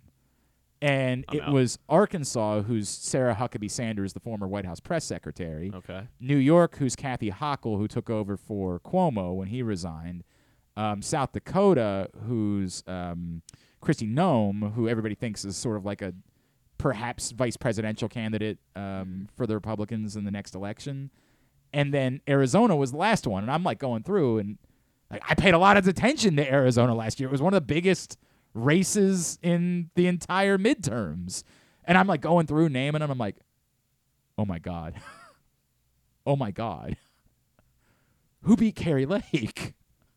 I remember Kerry Lake because we all made fun of her and we all who won the race? And I never came up with it, and we lost by 1 point, and that question was each one was worth 2 points. Oh. So we lost because of that last night. Damn. And the same scenario could end up playing out in 2 months when somebody asks, if Japan wins tonight, somebody says, who won the World Baseball Classic? You're gonna know it was U.S. and Japan. Yeah, I'm gonna. No. I'm not gonna. I'm gonna remember that the U.S. played in the final, and I'll be like, who beat the U.S.? I'm gonna sit there and panic about it because we just don't actually care. We care because it's going on, and tonight. It's good. I mean, tonight it'll be the best thing on TV. Yeah. There's no basketball. The women's tournament was on last night. I was interested in that. Louisville pounded Texas, man. You see that spiciness at the end of the game? Yo, they were ready to fight at the end of that game. Did you see how the Miami-Indiana game ended last night? Mm-mm. Oh, damn. Miami went Indiana 1 on the road in an 8-1 matchup, and hit a shot with like 3 seconds left to win in order to beat him on the road. And then afterwards, I can't remember the girl's name who hit the shot. She's doing the post-game interview, and she's like, man, coach, he just told me to face up and go effing win the game. But she did not say effing. That's pretty she good. said something else. Love to see it. Well, I guess we could probably find it. Yeah. See if we can find the interview. And we are on the internet, so we can do things they can't do on the radio. So we could share it. Just have your kids. Oh my God, it was so good. Like the basketball was really good last night, so that was also part of it. Before I watched the Whale, I was watching the basketball. Yeah, man. Will I watch tonight? Well, unfortunately, I got a lacrosse game to do tonight, so I'm not. It's not an option for me. Would I have watched tonight? Probably. Can you think of many other things on Tuesday? I want to watch Lucky Hank. Like, I want to watch the new Bob Odenkirk show. It's not on tonight, but it was on Sunday, and I haven't watched it yet. That's the problem. Is like it's still not my thing, and there's still other things that I would want to watch. I want to watch that documentary about Pornhub that they did on Netflix that looks really interesting. Right? The trailer. I did not know all of the stories about. Like, I did not know. I remember revenge porn being a thing, but I don't remember like all of the issues. So I was like, wow, that is kind of compelling to me. I think I'd take a look at that. I don't know. There's things that I want to look at. So. You keep mentioning The Whale, and it makes me think of just two opposite ends of the world. While you were watching The Whale last night, I was watching the Riddick trilogy. Okay. Yeah, just like that was on Netflix, and I was choices were made. I need background noise. Why not? And it's you like know what? We two also different spectrums of just absolutely dark movies. Yeah. You know what? I have to. We didn't get to talk about Lance Reddick because he died on Friday, and man. God damn, man. I saw a thread of like his greatest scenes from The Wild. I didn't know he was on the Eric Andre show one time. No. Oh, I didn't know that either. I've seen that video. Yeah. I did not know how much. Of course, everybody knows Lance Reddick was also in the John Wick series. I did not know how deeply Keanu Reeves loved. Did you? There was a story that came out that like for his birthday, Keanu Reeves' wife asked what he wanted to do, and he just wanted to hang out with Lance Reddick. Like, that's how much he loved the guy. Like, I just want to go hang out with him. And Lance Reddick was working, and he went back to set just to see him and try to figure out if they could hang out. I can see it. That's just two stone cold dudes on level zero. No question. Like both always of them, on level zero, just even keel. No doubt about it, man. My God, Lance Reddick was a genius. Oh, and Daniels. It's so funny because I don't think Daniels doesn't stand out amongst characters on The Wire because he's not eccentric the same way. Like, you love Bubs, you love, Stringer, you love other guys, McNutty. But I always associated McNutty with Lieutenant Daniels. What I would say is the last time I went back and rewatched, which was during the pandemic, it really struck me harder how critical he was. How the balance he provided to the more eccentric characters, you could say bunk to some extent, but Daniels was necessary in order to make it work with so many other characters. There had to be a balance that existed, and Daniels sort of provided that, and Lance Reddick's genius provided it. God damn, that sucked, man. I would legitimately, this is not, I'll admit this, when Michael Kay died, I cried. And part of that was I had gotten to know him a little bit. It was really a big deal to me that I had developed, we could text each other. And we've had an unbelievable relationship with Isaiah Whitlock over the years. Damn it, I really should have invited him on to talk about Cocaine Bear. Oh, I should really invite him on to talk about I did not realize he nearly did they definitely did it tongue-in-cheek. And they did it once in Cedar Rapids, too, but they had him say shit in Cocaine Bear. I don't know if you remember it. They wanted it to sort of make you think about Senator Clay Davis. They wanted you to think about they wanted that. They just couldn't. They couldn't do it because it would be copyright infringement essentially. But they definitely had him specifically just say shit at one point during the movie, and you were like, I got it. So I've been fortunate to have some of these relationships with folks that I care. I never had that with Lance Reddick. And that's a bummer for me. I think I might have had one conversation ever with Lance Reddick, maybe. And I don't even know that with certainty that I even had a conversation. Whereas Michael Kay, I had a lot of conversations with. Andre Royo, I've had a few conversations with. The only time I ever actually had a conversation with Idris, I happened to be in Paris. It was random as hell. Wow. Like, I just saw him on the street in Paris. So random. I cried about Michael Kay, and I didn't cry, but it hit me hard, dude. Yeah. Like, it's freaking Lance Reddick that we're talking about. PFF Sean, he went to Rochester. Yeah. He did the graduation speech last May. Lance Reddick. Oh, did he really? Yeah. Oh, Yeah, I'm so for jealous, man. Yeah. The University of Rochester? Yes, yeah, the University of Rochester. Wow, man. Oh, I'm so jealous. Oh, god damn, that guy was just what a genius, man. Yeah, everyone's talking about like how like he was so powerful without even like saying words.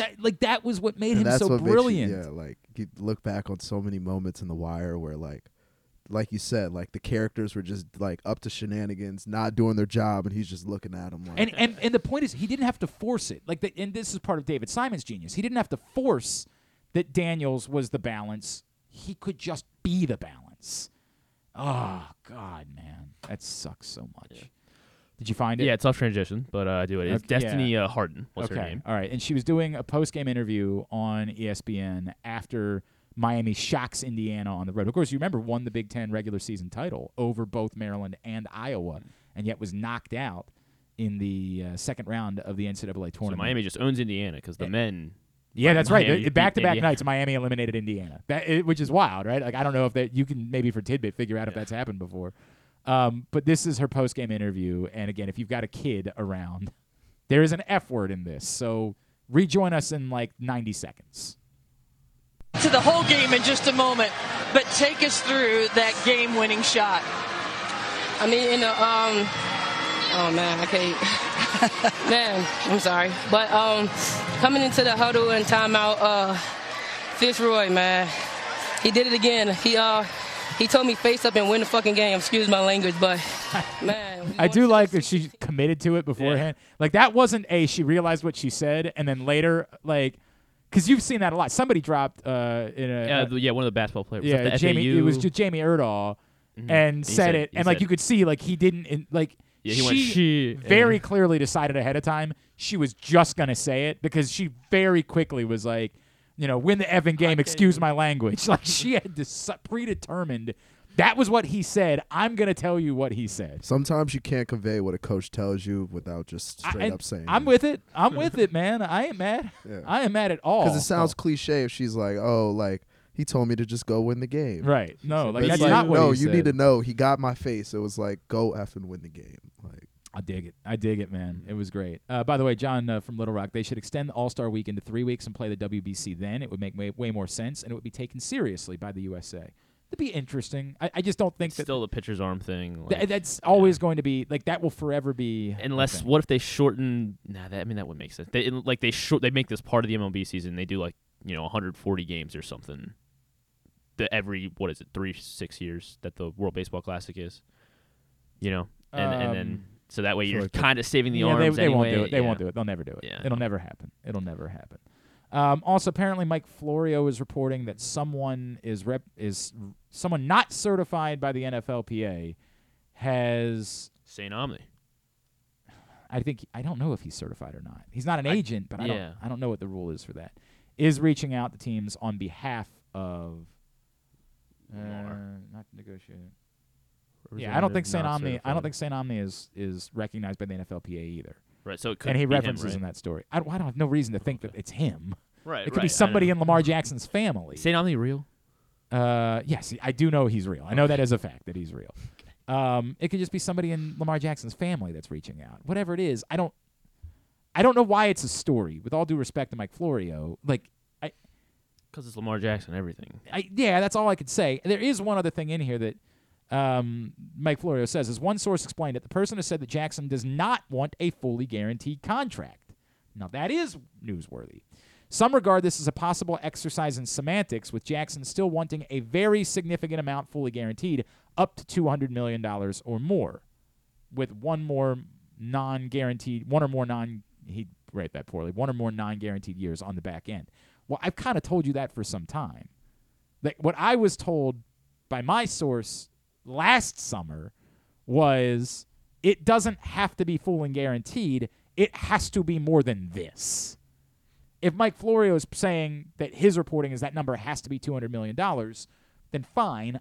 That sounds about like what I thought it was from the conversation that I had, but I couldn't have comfortably reported that the number was definitely $200 million. All I could tell you at the time was what I was told is it's not make or break.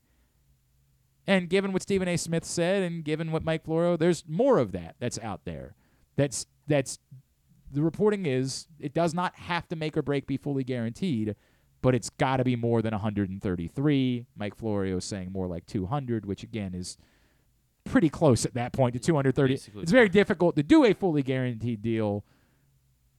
Do a deal that's not fully guaranteed, but is more than $200 million, or at least $200 million of guaranteed money. The one other sports question last night, actually there were a few, but some of them were super. I mean, my God, they were insane, embarrassing how easy a few of them were. One was, which team traded for the number 1 pick in the draft this year, and what player did they give up? Like, I get it, if you just have nobody on your team that thinks about sports, then you're not going to know that. But if you have even my God. Seems a little too recent for trivia. I was embarrassed. Yeah, it should have been like in 2001. Speaking of embarrassingly easy, Fairleigh Dickinson, by the way, their coach is leaving for Iona. Iona, yes, yeah. Fairleigh Dickinson became the second number 16 seed to who was the first? Harvard. Thank you. In Baltimore, they asked that I was question. Say UVA, but in Baltimore, that was a trivia question. Like maybe in Maine, people might have forgot. I still think everybody remembers, but maybe there's a chance in Baltimore they asked that question. And then the third one, the only one that was even remotely I'm like, why do you even have a sports guy on your team if these are the questions? So you can answer the Arizona governor The third question. one, right. I wasn't even sure that I got it right, but it was. I feel like we've done before. What are the 2 players in NBA history that have averaged a triple-double for a single season? Well, it was Russ. Oscar and Russ. Yes, correct. Those are the answers. But I didn't know that as much as I was just like, I think that's right. But do I know that? Yeah, I'm pretty sure that's right, and so that's what we went with. All right, today's show is also brought to you by the Stan the Fan Variety Hour. Stan and Ross last night. We're talking baseball with you, talking Orioles spring training. And if you missed it, you can go to facebook.com/PressBoxSports, youtube.com/PressBoxOnline, or PressBoxOnline.com/video. They caught up with Eric Garfield from Utah Street Report, who, of course, covers Orioles prospects and spring training. When we come back in, 20 years ago today, the greatest shot in Maryland basketball history, Drew Nicholas, buzzer beater. Drew joins us next. It's Glenn Clark Radio. What happened there? Die-hard O's fan looking for the perfect way to show your team spirit? Look no further than Birdland Sports. Birdland Sports is a small business run by fans for fans. They offer a wide variety of unofficial O's merchandise, from the Birds Are Coming tees to player cartoon shirts and more. And the best part? Their prices are more affordable than the big guys. So head to birdlandsports.com and grab your gear today. Show your support for the Birds with Birdland Sports. Gambling can be a fun and entertaining experience, but there are risks involved. If you're planning on betting on the game at the casino or on your phone or computer, know your limit, stay within it. Set a budget and a time to stop. Remember, gambling isn't a financial solution, and it doesn't mix well with alcohol or drugs. Know the risks and have a plan before you begin gambling. For free and confidential services, call 1-800-GAMBLER 24/7 or go to helpmygamblingproblem.org. Have you experienced hardship due to COVID-19? CCBC has great news for you. We have funding available for short-term career programs like project management starting this March. Gain valuable skills to advance your career and get back on track. With CCBC's project management program, you'll learn how to effectively plan, organize, and execute projects. This is your chance to make a positive change in life. Contact us at 443-840-2222 or online ccbcmd.edu for more information. CCBC Project Management. Your new career starts now with funding available. 443-840-2222 or ccbcmd.edu.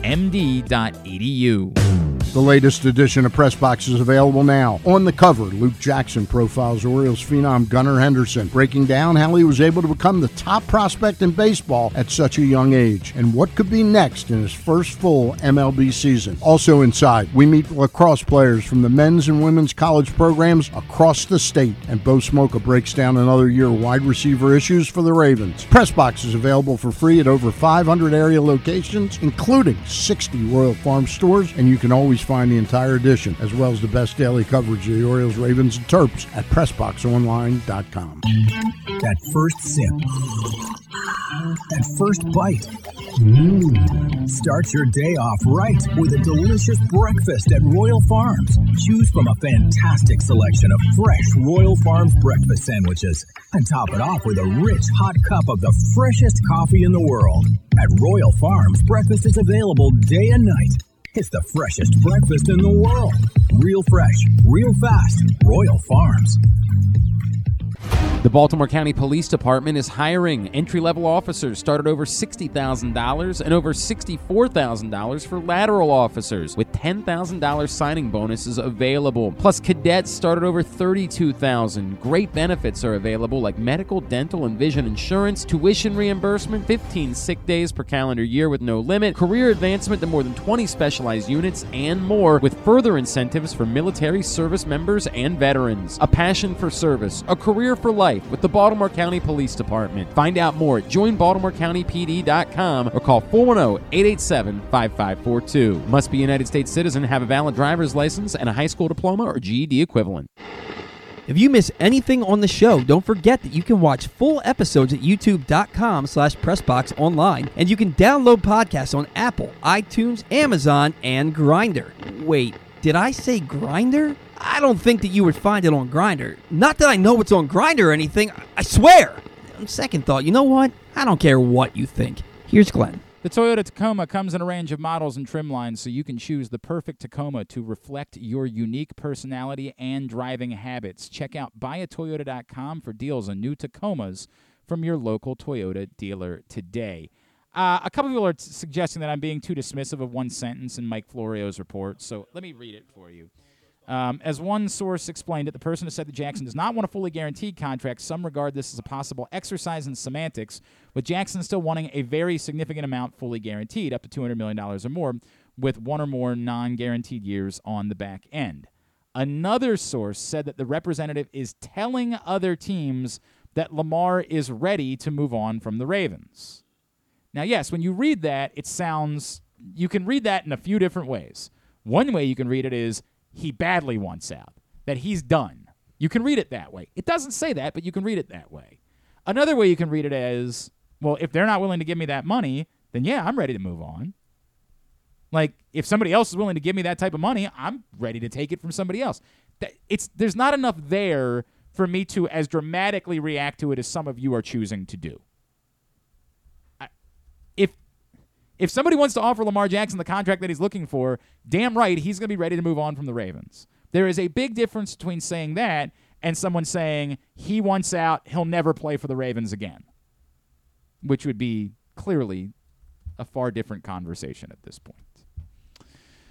20 years ago today in Nashville, we thought, sadly, that the defending national champs are going to be knocked out of the NCAA tournament in the first round.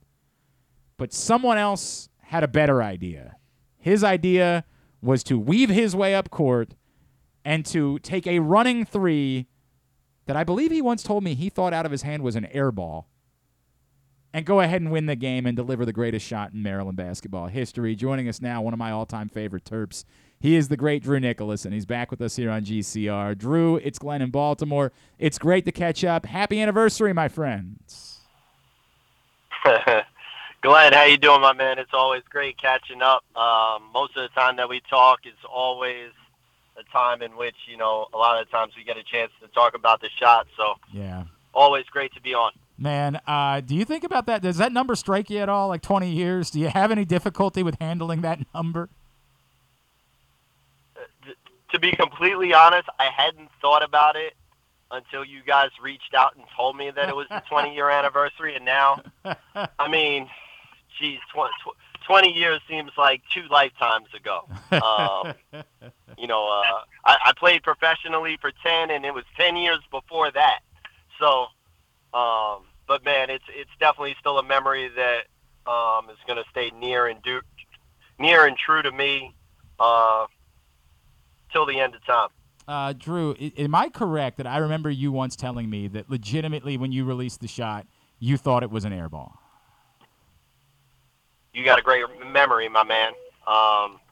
I remember I was going so fast trying to get up the court because I only had like 5 seconds to go the full length of the court, and I ended up kind of like weaving towards our bench, and I knew I had to get a shot off, and I jumped off of one leg, and considering when you're jumping off of one leg and you're running so fast, like you know that the ball is going to move on you a little bit as you release it. So I remember I shot it a little bit to the left, and thank God enough, man. It ended up being bottoms. And of course, famously, you keep running, and it's just one of the great scenes we've ever seen in Maryland basketball history. Drew, I know when we talk about it, like in the first decade, you became, and by the way, I've talked a lot more about thinking that your career deserved a lot more credit than you got beyond the shot, but you became an iconic figure, and I have no doubt that everywhere you went, people wanted to talk to you about it. 20 years later, and everything you've done, you talk about your pro career. I know for a little while you worked in media. Now you've worked in the NBA for a few years. Does it still resonate? Like when you introduce someone, do you still get a lot of, wait, that Drew Nicholas? Do you still have that pop up the way that I'm sure that it did in the first decade following the shot? Yeah, not quite as much. Obviously, as time goes on, I think a little bit tends to fade, but there's more than enough times when I'm introduced to somebody or I meet somebody for the first time and I give them my name and they, all of a sudden start to give me like that strange look like and then it all of a sudden pops into their mind like, wait, you're that guy that hit the shot in the NCAA tournament. So yeah, it still comes up, and it's still surreal, man. Like just to think of, for me to be connected with such an, iconic shot, I guess you would say, in Maryland history. I'm just so fortunate about it. He is Drew Nicholas. He is with us 20 years ago tonight in Nashville. He hits the buzzer beater to beat UNC Wilmington. He is with us here on GCR. Drew, did you ever have a conversation with anyone else who's had a moment like this? Did you ever bump into a James Forrest, somebody like that? I don't know if there's any club for heroes. Did you ever have a moment where oh man, we got something in common over the course of the last 2 decades? Yeah, it's funny, man. So when I was playing overseas at the time, I was in Italy, and I played against Tyus Edney. Okay, yeah, absolutely. Obviously Tyus has as good, probably better than mine, and probably deserves to be higher up on the list, considering he went all the way the length of the floor and made a layup. That's how quick he was. And then they went on to win the national championship from it. We had a couple of moments, just kind of talking about being able to have a piece of March Madness history like that. So, yes,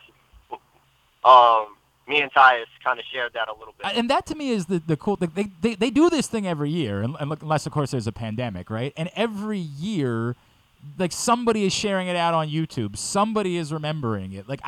I feel like there are guys that have hit, big shots in the NBA. I feel like there are guys, hell, it wasn't the only buzzer beater you ever hit at the University of Maryland, of course. But, there's just something unique about the NCAA tournament. It almost feels like it's joining the Heisman Trophy Club or something like that. There is something so unique and special about doing it in an event that in this country we elevate to such a level that it truly becomes eternal, iconic. It just puts you in a place that's a little bit different than just being a very good basketball player. Nah, no doubt, man. Just because, I sit here and I'm not sure if I told you this before. I don't think so. But, March Madness for me, I remember the first time that I cried over basketball, period, was the night that Leitner hit the shot to beat Wow. I didn't know that. Probably, I don't know, 7, 8 years old.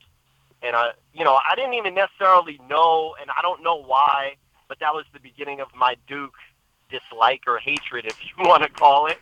But for whatever reason, I really wanted to see Kentucky win that game, and Leitner hits the shot, and that was the first night that I cried over basketball. My God. And, there was more nights after that, obviously, but I specifically remember that being the first one. So, again, just to kind of tie it all back into March Madness, it's special. I'm trying to think of, like, you would have been, like, 10 years old around then, something like that, maybe 11, 12, something like that. I was born in 81. What year was this So shot? that would have been I don't 90, remember. 91 or 92. 92, right? I think was the Leitner shot. Yeah. So yeah, something like so 10, 11 years old. I kind of, thought I was a little bit younger, but yeah, 10, 11. Did you have any idea then that, like, I know you probably were already playing basketball, like, had you been dreaming, like, moments like that in your mind? Like, had that been something that before the shot you had literally imagined a scenario like that and practice it in your backyard or hanging out with the guys or something like that? Yeah, I mean, I think every kid that grows up loving the game and envisioning themselves to be a basketball player in the same sense in which, like, I thought of it, there's always, like, those, commercials or in movies you see the kid that's dribbling around and counting down in his head 5, 4, 3, 2, 1 and making a shot, but never in my wildest dreams did I think of doing it in the NCAA tournament. Right. It was only just to, like, win a game, Right. So for it to be like March Madness with, the world watching, like, it just takes it to a whole nother level. I mean, beating Virginia ain't bad either. Like, that's not a bad one to count. That one also counts. Drew Nicholas here with us on GCR. Drew, watching from afar, what Kevin Willard was able to do this season, coming in his first year, not a lot of depth, not a lot of shooting, and yet leading this team to the second round of the NCAA tournament despite all of that. How much excitement do you feel? How much hope do you have for what could be in the next few years if this is the floor when he didn't really even have his own guys out on the court to work with? I mean, number one, I think it was a remarkable season considering, how hard it is to be able to come in and kind of inherit a group that's not necessarily yours. It's your first year. There's a lot of things in which, he's trying to fight and overcome in his first year, and for him to do the job that he's done in his first year, I think it's pretty remarkable in a sense, and it only gives everybody, I would hope that it gives everybody around the state of Maryland and Maryland basketball fans a sense of optimism of what's potentially here to come in the future, just because, I know he's got a great recruiting class coming in, and if anything about this season, the way that they played, and he continues to bring in guys that embody the things that he wants, hopefully we're in for a special ride of the Willard era. That's like, obviously you're disappointed because they lost the game, but it's honestly, I wasn't even all that worked up about Saturday night, man. Like, all I could think about was, they got beat by a better team. I'm not all that surprised by it, and this was cake at this point. Like, I so assumed that they weren't going to be able to do it that it didn't even hurt me all that much. I'm just very much excited about the direction of this program, and he's already landed a top 15 recruiting class for next year. Jameer Young is proof that he can handle the transfer portal pretty well. Like, there's just so much to like about what they're doing at this moment. I don't know how you couldn't possibly be on board. No, I agree 100%. I mean, obviously the landscape is different now. Yep. In regards to, before it was more so about bringing in recruiting classes and having those guys develop for 2, 3, 4 years, whatever the case may be. And now, like you said, with Jameer Young, a lot of it plays into how well Coach Willard can go out and navigate the landscape of the transfer portal. Just because, for college coaches now, and this is just kind of like also an indication of what society is, it's like, what can you do for me today and today only? As opposed to, I think when, Gary, as well as a little bit with Mark, with Coach Turgeon, like, you had the ability to kind of through for 2 or 3 years and get guys that you wanted to develop and kind of nurture in a sense. But, now everybody just is kind of thinking of a more year-to-year basis. But got to be so excited about what Coach Willard has brought to the program. Can I don't know what the rules are because of what you're doing. Can I ask you, like, there's a unique situations playing out. I brought up Jameer Young. You obviously had an incredible career in Europe, right? Like, you were a superstar in Europe. And I have said for some time, dude, if you got the opportunity to go make money playing basketball, go leave. Go do it, right? he's in a really unique spot because it would probably be Europe would be his path. It's not likely that it would be, the NBA, maybe the G League, but even that, with his size, I don't know. But he could take a 5th year. And with NIL, so much is different. I wonder, if you had been in that situation and you had the ability, particularly coming off that shot, you could have made a lot of NIL money. But I wonder how that would impact, if you were measuring Europe versus a chance to play another year, do something special in college, and still make some money while you did that. How would you measure those things in making a decision about what you did? Oh, man, you know what, I got to be honest, that's a great question. That's something that I never even really thought about. I think for me personally, just thinking back upon when I was a player, I was always a little bit undersized physically in terms of, strength and weight room, just given my frame. No, and I think that nobody ever noticed that. No one ever pointed out that you were a little bit skinnier, Drew. That never came up. So I potentially probably might have tested the waters, but had decided to come back to college for another year because it would have given me another year for my body to continue to fill out, even though it hasn't really filled out over the last 20 years, but that's a completely different story.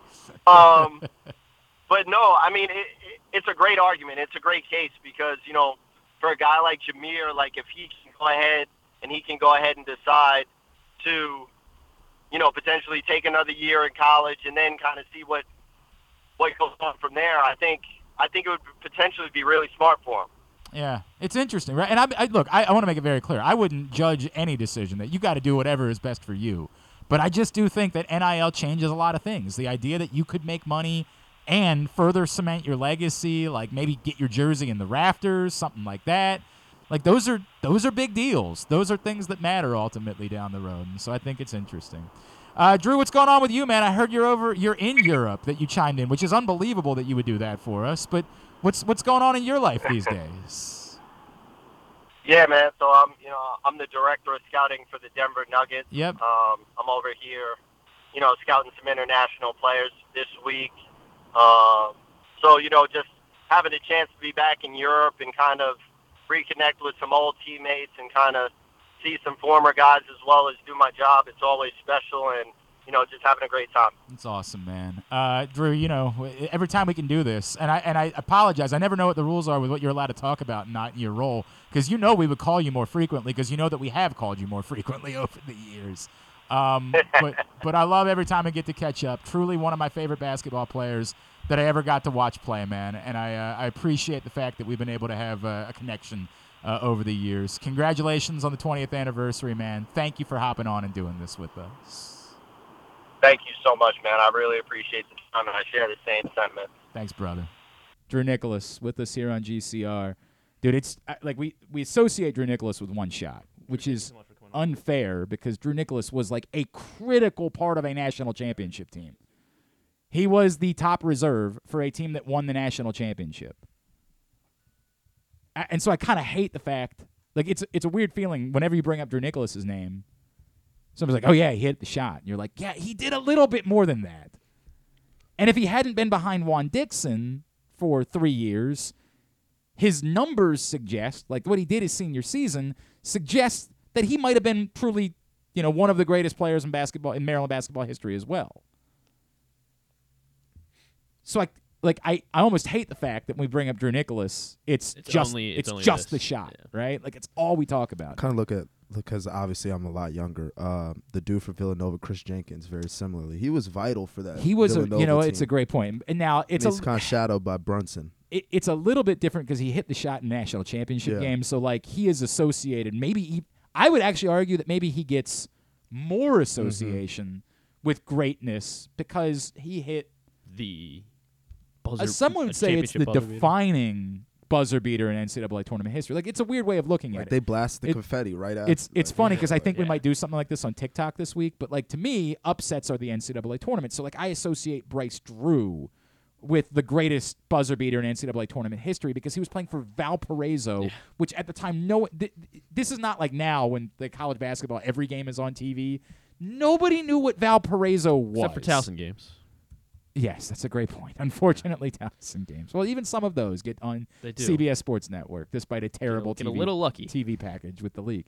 But nobody had ever heard of Valparaiso, and it was a length of the court. I mean, it was everything about it. I associate Bryce Drew, but you could argue that there is no greater buzzer beater in the history of basketball than Chris Jenkins, because it's the only one that was ever released that determined the championship, that shot. Now, somebody would say, well, hey, they weren't trailing. They would have gone to overtime, so it's not like the ultimate, way that a buzzer beater could go. Shut the F up. When he released the shot, they had not won the championship. When the shot went in, they had won the championship. There is no – I don't know that there can be a comparison. You can that's not true because there was the NC State thing with Derek Whittenberg and Lorenzo Charles that was at the buzzer as well. I don't know if technically the clock hit 0 until after the play. I would have to really think about it. Go back and well, they didn't do that at the time, right? At the time, they didn't review those things. They just if the time ran off the clock, but I think it might have ran off the clock after the ball went through. Did the time expire for Mario Chalmers? There was still time on the clock. Okay. Yeah, there was definitely still time on the clock. I mean, it was a massive, massive shot. There's no debating that, but or did he hit the shot that forced overtime? That was what it was. He hit the shot that forced overtime. It was in regulation, yeah. It was in regulation. It did not win the championship. He saved the season. Memphis would have won had he not hit the shot, but he definitely saved the season. But it's not the same as Chris Jenkins. You think it's like how magical it is, but it's still rare. How often a game winning to the wire. There was not a true buzzer beater in the first 2 rounds of this NCAA tournament. The Virginia Furman thing was the moment of the first 2 rounds of the tournament, but it was not a true buzzer beater. There was still 2 seconds left on the clock after I can't remember his name now. That's how you know the difference. If somebody hits a true buzzer beater, you remember their name. Mm-hmm. Always. Yeah. You always remember, at least for a couple weeks. Right, correct. Through the end of the tournament. Correct. You remember again, Furman guy. 2 months from now, we go to play trivia, we might have forgotten about it. But for the rest of the tournament, you definitely remember the guy's name because it's all anybody talks about. We remember Clark, I think, more than we remember anything about the Furman-Virginia sequence. Yeah. You know what's a real shame about that, too? In the Final Four, the year that Virginia won the title, he had he made the saving play, right? Yeah. He is the greatest and the worst pass. The agony of defeat, right? The thrill of victory, the agony of defeat. It's all there. God, I love Drew Nichols. Watching that was because I played AAU basketball as a kid. That was textbook what not to do in that moment. Insane. You get trapped in the diamond press in the corner of the basketball court with a timeout. With a timeout. You just do not. Whatever you do, Mahomes and throw it down. And were there less than 10 seconds left at that point? If he had just held on to the ball, there wouldn't have been a 10-second violation. Yeah, they might have inbounded with 10 or 12 or 11 or something. Okay, all right. Yeah, so yeah. In that moment, I know all my AAU coaches just threw their remote at the TV. What in the world? By the way, if you watch the Brian Ruppel thing from over the weekend with Maryland, that's kind of what Brett Makar did. Brett Makar, who's one of the best players in the country, was in trouble and just sort of launched the ball.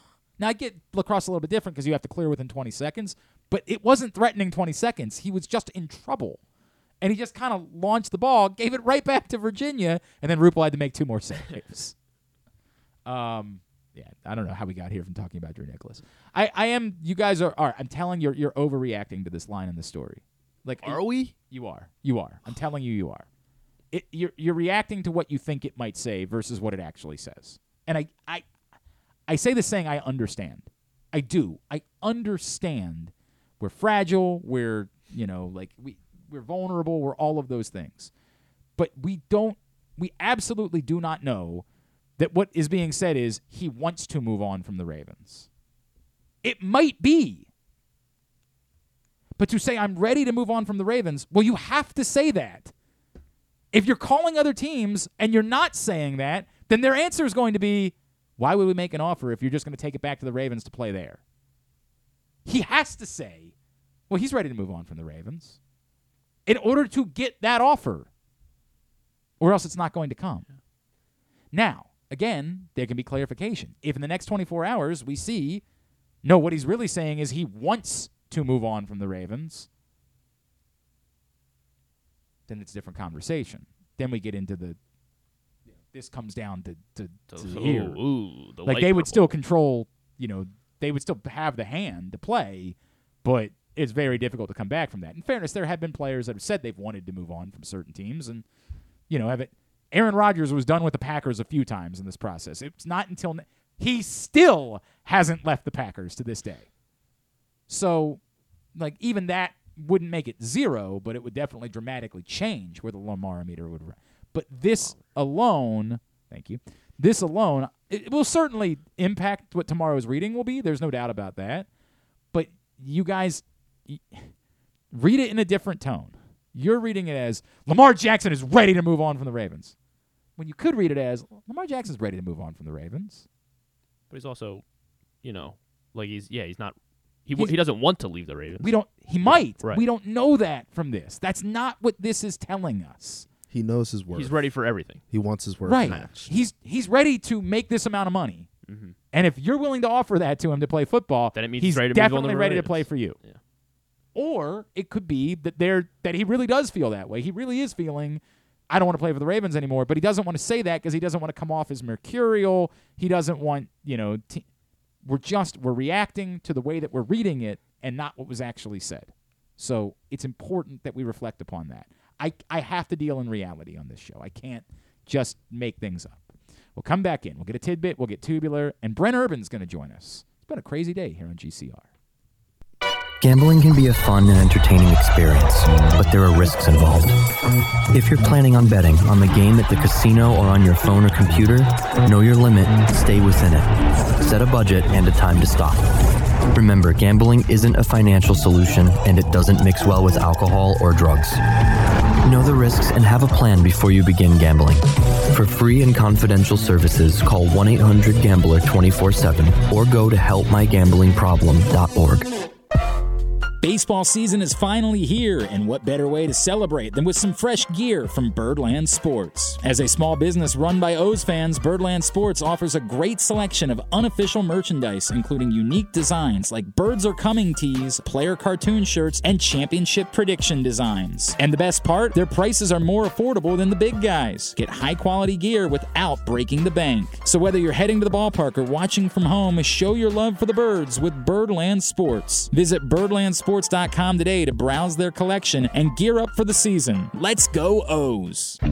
Whether your focus is luxury and comfort, convenience and technologically advanced connectivity, or sporty performance and aggressive styling, we've got the perfect Highlander for you. Check out buyatoyota.com for deals on new Highlanders from your local Toyota dealer today. Have you experienced hardship due to COVID-19? CCBC is here to help. With funding available for short-term career programs, you can get back on your feet in no time. Starting this March, become a certified apartment maintenance technician to secure your future. CCBC's program offers hands-on training and prepares you for a rewarding career in the growing field of property management. Don't wait any longer. Call 443-840-2222 or online at ccbcmd.edu for more details. CCBC Apartment Maintenance Technician. Your new career starts now with funding available. 443-840-2222 or ccbcmd.edu. Another Orioles season is in the books, and the Bat-Around was there every step of the way as the Birds posted their first winning season in 6 years. And after promoting 2 #1 overall prospects in Adley Rutschman and Gunnar Henderson, Mike Elias has said it's liftoff from here. Hi, I'm Paul Valley, and along with my co-host Zach Goodman, we'll be here every Saturday from 10 a.m. to noon all off season, discussing every signing, trade, and waiver claim as we navigate the cold winter months that lead to spring training. You can watch us at youtube.com/PressBoxOnline and facebook.com/PressBoxSports, or listen live at PressBoxOnline.com/radio. And if you miss a show, you can find us anywhere you get your podcasts. So tune into the Bat-Around with Paul Valley and Zach Goodman every Saturday from 10 a.m. to noon right here at PressBox Sports. Stan the Fan here, welcoming back one of my favorite sponsors, the Costas Inn. And everybody around Baltimore knows the Costas Inn is a great place to go and grab crabs, steaks, salads, soups, whatever's on your mind to eat in person. But did you know that the Costas Inn has upped their game? They are now one of the premier takeout places in Baltimore. Give them a call now to order your food, 410-477-1975. That's the Costas Inn, over 4100 North Point Boulevard. If you need more of Glenn, you can also hear him every Sunday with Rita on 105.7 The Fan. But also, if you need more of Glenn, what's wrong with you? All right, yeah. I tried to explain it in a tweet. We're all overreacting to this line in the story, which, again, might end up being as dramatic as you're making it out to be, but it's not yet. It's just not. Not to this point. In order to field an offer from another team, you'd have to at least be ready to move on. It could be Lamar's way of saying, I'm done here. And that's something that I've talked about a lot with the Lamar-O-Meter. I've said, I'm leaving room in there for there to be a point at which he says, don't match. Don't match. I'm not playing for you guys anymore. I'm done. I've moved on. There is room for that to end up being the case. But the Ravens don't have a plan B right now. Like, they don't have a plan B. Yeah. There's no... If it's not the Colts... Then it's Caleb Williams, I guess. It has to be. But only one team can get Caleb Williams. So... there is no plan B here. Lamar can be ready to... Even let's just say Lamar would prefer. Let's just even move it. Let's move it to what it's not said, just for the fun of it. If Lamar's feeling is, I would prefer to not be with the Ravens. What are the Ravens supposed to do? Okay, Chief? We'll help you out in that process and just not have a quarterback next year? Like, come on, man. Now, again, if it's poisonous, if it's, I will ruin you, I will not play for you, go get whatever, that's a different conversation. Like that, and that could still happen. And the Ravens took that chance when they did what they did in this process. So, it's reality. But I just can't, we're overreacting to something that wasn't said because of what we think it could be. It's not what it did say. That's all I'm pointing out. All right, Betfred is Maryland's newest sports book, and I hope that you're having some success betting March Madness. It's up and running. Bet $50, get up to $1,111 in bonus Fred bets. Go to PressBoxOnline.com/offers for Betfred specials and other great sign-up deals. Let's get a tidbit. Tidbit is brought to you today by the print issue of PressBox, which is available for free at your neighborhood Royal Farms and at the hundreds of locations around town where you find PressBox. And read it all. PressBoxOnline.com. There's Gunnar Henderson. He's on the cover. All right, so obviously Japan walked off all over Mexico last night in the World Baseball Classic. That is their first walk-off in World Baseball Classic for Japan. Japan's first walk-off in their history in the WBC. Storied history. It is also the second walk-off in the World Baseball Classic semifinals ever.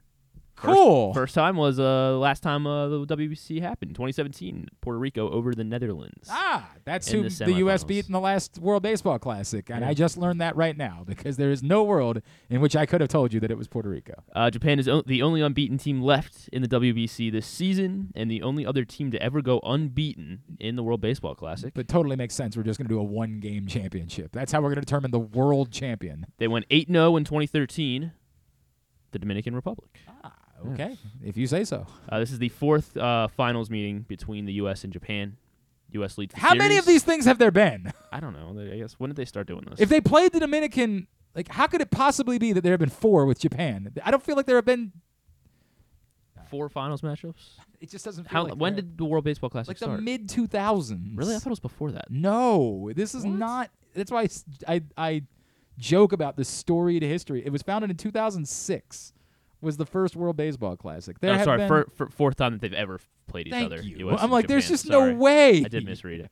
Anyway, U.S. leads the series. It's the first time the U.S. has played Japan in the final, actually. But other than that. And then also this is the second season since the Field of 64 that the Sweet 16 will not see Kentucky, Duke, or North Carolina. So second time ever since 1985. I think I saw that. Yeah. Yeah. But if you add in Kansas, I want to say it's like the first. You only had the 3 in there. Yeah. I think if you add in Kansas, it's like the first time ever, I guess. I mean, it was something insane. It was like a year in the 90s and then 2021. Yeah, 2021 was the last time these three, or the first time, I guess, these 3 teams Kansas, since '85. Duke, Carolina, Kentucky. Let me see if I can come up with it. All right. And our friends from ESPN Stats and Info do have this is the 10th time that the same school has eliminated the same school in the men's and women's tournament. I guess 2021 didn't have Kansas either. Really? Oh, yeah. What a weird year 2021 was. Maybe Kansas wasn't the original thing. I just left it off. But yeah, But yeah, before that, it hadn't happened since 1980. So yes, 10th time so Miami just took down Indiana. They were the 10th team, Can't believe 10th that's school. 10 times. I know. Also, I was shocked by this. So same year, same school, beating both the men and women's team. I feel like one year it was the championship game. I want to say that UConn beat Duke in both the men's and women's championships one year. UConn in 2014 is on the list, but that wouldn't have been UConn Duke. Then. Yeah, I don't know what. It wasn't I don't know Duke. what they it was. beat. Does that count? I guess I don't know if I. Well, yeah, there's it counts. I got UConn. UConn beat. They eliminated St. Joe's, both the men and women's team, in 2014. The problem is because it happened anywhere in the tournament. It could really kind of be anyone. Like I want to. They're the third team to do it in the same exact round. The third team to do it in the same round. So but like what I'm saying is it could be 10th overall, third. Like you could have been the last team in the tournament. You still could have accomplished this. So it doesn't even have to be. I want to go with like strong. Yeah. I'm trying to come up with like programs that are strong both in men's and women's basketball. But the truth is, it's kind of a crapshoot. It's an utter crapshoot. I mean, it's an utter and complete crapshoot. They're all good programs. North Carolina. Yes, North Carolina in 2008. They both eliminated Louisville. UCLA. Yes, of course. Did it in Cheryl Miller. 1998. It would have been after Cheryl Miller. Yeah, I'm just thinking of long sustained success. Men and women's team both eliminated Michigan. Arizona. Arizona is not on this list. Notre Dame. Not Notre Dame. Duke. Yes, Duke in 2006. In the same round, the men and women's Duke team defeated Southern. I guess that had been the opening round. Of course, Duke did not win the NCAA tournament that year because... Man, what happened in 2006? They lost to Maryland in the championship game, you dummy. Oh, the women. Oh, yeah. Okay. Virginia. Virginia is not on the list. Go ahead. Louisville. Yes, Louisville. All right. In 2012, they defeated both the men and women. Defeated Michigan State. Would Angel McCoughtry have been there in 12? Michigan State. Not Michigan State. Okay. I like where your head's at. Kentucky.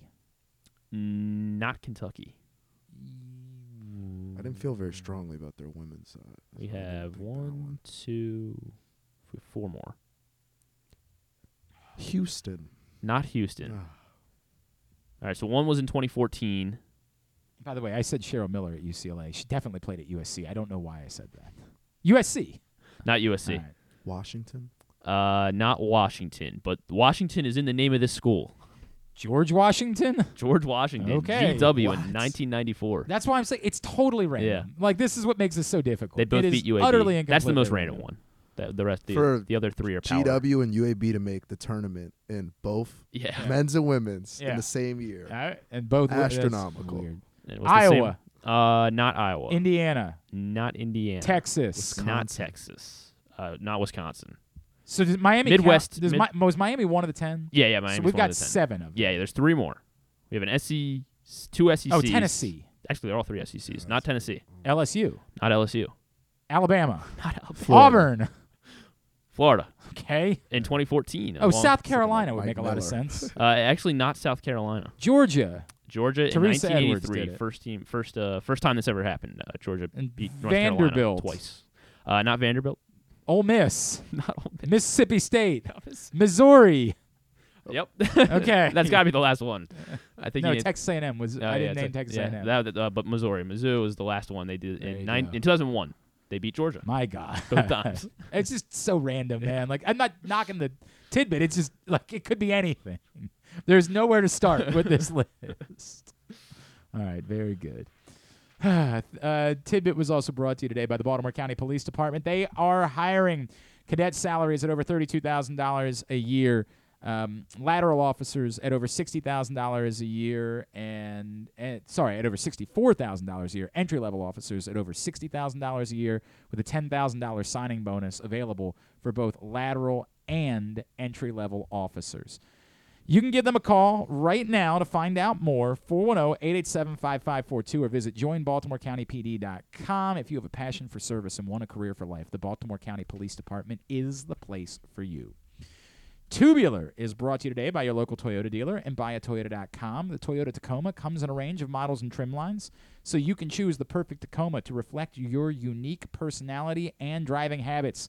Check out buyatoyota.com for deals on new Tacomas from your local Toyota dealer today. Here's what's coming up, totally tubular. On the local front, Navy lacrosse is at Villanova at 4 on Flow Sports, so Griffin can complain about it. Maryland baseball hosts George Washington. How about that at 4 o'clock on Big Ten Network Plus. World Baseball Classic Championship game, USA-Japan at 7 o'clock. The Orioles are on TV today. Cole Irvin's on the mound as they take on the Red Sox, and Chris Sale on Masson. Tigers-Yankees at 1 on MLB Network. NIT quarterfinals. No, we don't care about these things. I'm not going to pretend. The rest of the college there is a lot of postseason college basketball tonight. The CBI is on ESPN too. Isn't it like 4 games? There are 4 games tonight. That's a lot. I mean, given the fact that we're at the part, the tournament's over, yes. NBC Sports Washington, Blue Jackets Capitals at 7 o'clock. ESPN Plus and Hulu, Maple Leafs Islanders at 7:30. NBC Sports Washington Plus for Blue Jackets Capitals, because regular NBC Sports Washington has Wizards Magic at 7 o'clock. NBA TV Cavs Nets at 7:30. Celtics Kings at 10. USA for WWE NXT tonight at 8. Some non-sports highlights? Not really. That show Gotham Knights is on the CW. Fallon's going to have Jennifer Aniston on because they're in that new movie, they're a sequel to the Murder Mystery. You're saying it quite well. I am, yeah. Sequel to Murder Mystery, so Murder Mystery 2 with Adam Sandler. Oh, God. I know. It doesn't look, Hey, if Netflix will pay. Yeah. End of the month on Netflix. So I am not going to be in a rush. That's Adam Sandler's mindset, clearly. He's just pumping those Netflix movies out. That's it. There's nothing. Okay. There's nothing today. Very good. Watch the baseball thing, I guess. Like, that's what's going on. All right. Tubular was also brought to you by, just a reminder that gambling can be fun, but you should set a limit, stay within it. Remember that if you or a loved one has a gambling problem, call 1-800-GAMBLER 24/7. Visit helpmygamblingproblem.org. Thanks today to Kevin Van Valkenburg, Patrick Stevens, Tyler Kepner, Drew Nicholas, and we're about to hear from Brent Urban. We'll get all of it up in the greatest hits section of the Oh, my God, it's so good. tab at glennclarkradio.com. And that means tomorrow we have Anthony Walker. Oh, right. So there is still a Baltimore native. He's a reserve at Miami, but Anthony Walker, and it's a little bit more personal to me because he went to Perry Hall, and I am, of course, a Perry Hall High School alum myself. So we're going to arm wrestle over who the more accomplished Perry Hall High School alum is. And Anthony Walker, who is still in the NCAA Tournament playing with Miami, comes off the bench for them. He's going to join us tomorrow, and we'll talk about them eliminating Indiana, and then the women turning around and doing it too. And then Drew, I assume? Drew will be around. Okay, all right, very good. Stuff and things on the program tomorrow. Thanks to everybody at PressBox, all of our great sponsors and partners, including the Baltimore County Police Department, Problem Gambling, Royal Farms, Costas Inns, CCBC, Birdland Sports, your local Toyota dealer, buyatoyota.com. Of course, we'll also have to update the Lamar-O-Meter based on this Mike Florio thing and you guys overreacting to a word in the sentence. Should I print out a Tyler Huntley face to bring in? I don't want to feel like we're trashing Tyler Huntley either. He's a Pro Bowler. You can't trash. I know you guys are trying to do I'm uncomfortable with that. I would say no. I would say no. We're not going to do that. Why would he not be the option if the Lamar does not work out? Presumably it would be to draft a quarterback, dog. You better be drafting your quarterback. All right, I'll print out the Stetson Bennett face, okay. Yeah, that's exactly the one. That's the one. All right. Thanks to Charles at charles.ap28 on Instagram is how you follow him. Griffin at Griffin_Bass on Twitter. Follow us at Glenn Clark Radio, Twitter, Instagram, and TikTok. Have a great Tuesday evening. Go USA. I don't really care. I'm forcing it. Let's hope Cedric Mullins gets in. Go Navy lacrosse. Go Maryland baseball. Duke sucks. We wrap up today's show. We had to do this a little bit earlier on, but an opportunity to catch up with Brent Urban, who is coming back to the Baltimore Ravens here on GCR. Well, going into the offseason, of course, there was one question here in Baltimore. Would the Baltimore Ravens be able to bring their man back? And they did. Joining us now after he re-signed, the guy you were all wondering about, he is our friend, Ravens defensive lineman Brent Urban, and he is back with us. Brent, it's great to chat with you, dude. Thank you for taking the time, man. Really appreciate you. Absolutely, yeah. Thanks for having me. All right, I have a few questions I got to get out of the way at the top. One being, I went and saw Our Lady Peace a couple weeks back at Rams Head Live. Does that get me any temporary Canadian citizenship? That does, man. That takes me back. We had like our, I guess like local music station, Much Music, and Our Lady Peace would be on repeat when I was growing up. So Dude. Yeah, it brings back some memories, and you get your temporary citizenship. You have for sure, no man. idea, man. Like, I am belting. Now, I am also about 40 at this point. I'm damn near 40. So this lines up time-wise perfectly. I was doing the ultimate dad rocking that. I mean, like air guitar, like screaming along with every word to every song. And I just thought to myself, awesome. like, I feel like if I had a little bit of poutine, this would be like the perfect Canadian Tuesday night. 100%, man. That's great. Speaking of belting along every word, the video that we saw of you on the sideline last year singing along with Whitney Houston got me thinking about something. Are you the type, obviously you were happy to do it that day, but like, let's say you go to a wedding. Are you the type that has to like pretend for a second that you're not into a certain song when it's played? Because like you got to keep up appearances, like, you're a football player, you're a tough guy, and then you can sort of like be like, all right, I kind of like it. Or do you just not care about that at all? And when whatever it is, whether it's I want to dance with somebody or something else, whatever it is, you just say, I don't care if you judge me. I love this song. I'm going to be into it, and I'm going to, pull off my finest white man dancing moves here at this wedding. It's hard to say. I think the moment is what kind of depends whether I just go for it or not. Okay. Obviously, when I'm on the sideline or on the field, I'm trying to bring the energy and just having fun, man. So I'm definitely not shy, kind of in those settings. I guess a wedding too. If they're playing some hits on the dance floor, I wouldn't mind. I wouldn't shy away, let's just say. So I think that's fair. See, I feel like at a younger age, I was the type that had to pretend like I wasn't into something. Like I'd be like, oh, really? You're playing the Backstreet Boys? What? No. Like, I'm going to walk outside. I'm going to get a beer. And then, like, I don't know what age I hit, and I was like, oh, my God, I love this song. What am I doing? Why am I denying myself the joy just to keep up appearances to make people think I'm somebody I'm not? Yeah, I think just when you're young, you try to seem a little cooler, but at a certain point, you just stop caring really and just kind of enjoy yourself. So, yeah. All right, well, we've covered everything I needed to cover with you, Brent. Thanks for hopping on. All right, see ya. Was there ever any doubt in your mind? I know it's been a couple weeks, so we've been trying to schedule. Was there ever any doubt in your mind when the season ended that you wanted to be back in Baltimore and that you were confident it was going to work out to keep you here?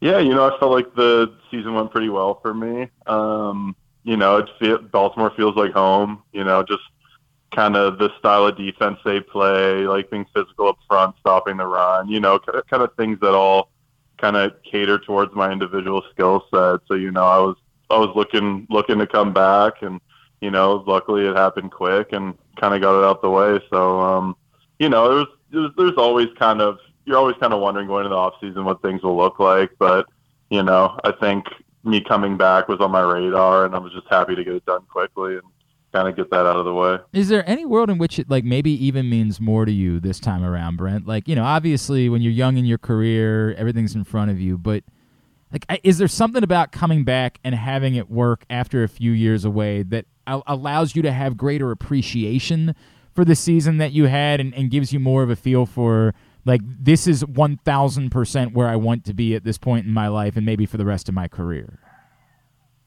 I think so, yeah. Like, when you're young, you're kind of not really realizing what's going on so much, just kind of in the moment. But, at this kind of age, I can look back and kind of be appreciative of my time here. And, last season when they brought me back, it was kind of like a walk through memory lane where I was really just kind of taking everything in and just kind of realizing how far I've came, I guess. So, it just kind of brought back those memories and really did make me appreciate things more. Yeah, for sure. I get that, man. Like, I get where it just means a little bit more. Brent Urban is with us here on GCR. How were you different like from going back again to a younger point in your career?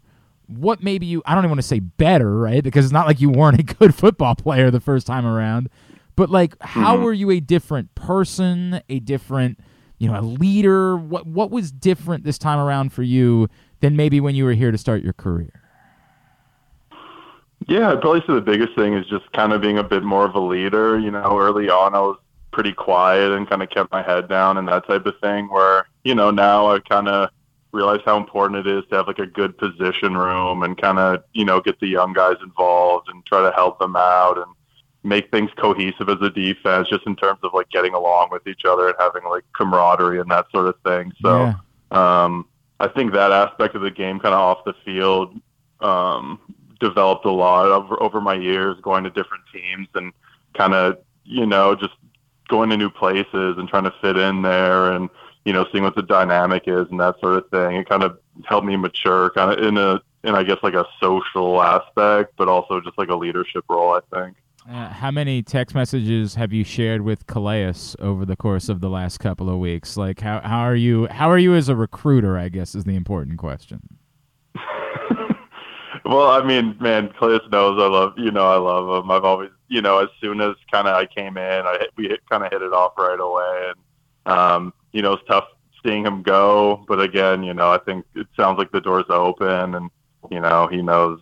I mean, he knows we all want him back and that sort of thing. So, I've talked to him a little bit here and there. And, he's a great dude. And obviously, would help the football team. How much you kind of marvel at what he's still able to do at that point in his life, right? Like, I got to imagine for you as you gotten into your 30s, you started like sort of feeling a little bit of like, what playing this game does to you for so long. How crazy is it to you that dude is approaching 40 and is still this freaking good at this point in his life? Yeah, it's insane, man. Just not even like the age, but just the position he's playing, man. Yeah. You take so much like physically up front, in the trenches, playing that long. It's crazy. It's like unfathomable kind of what he's done, and obviously playing at that such a high level still. It's crazy, man. It's fun to watch every single day, and I had a blast playing with him, obviously. But yeah, he's a marvel, man. There's not many guys who've been doing what he's doing, kind of in this part of their career. So yeah, it's been crazy. It's so bonkers. And you see him and you're just like, and yet, and he just, he doesn't show any sign of how any of it's affected him. He looks like $1 million. I mean, he's the biggest human I've ever seen in my entire life. Like, it's just nuts how that goes. All right. So Brent, obviously we got, are you as interested as everybody else is? Like you understand, like the entire city of Baltimore is spending every moment of every day trying to like decipher every eyeball emoji that we see on Twitter and like trying to like parse everything. Are you as a teammate as like invested in what is going on? Is Lamar going to sign? Or are you totally able to like just separate yourself and say, dude, I have to worry about me. I can't worry about any of these other things.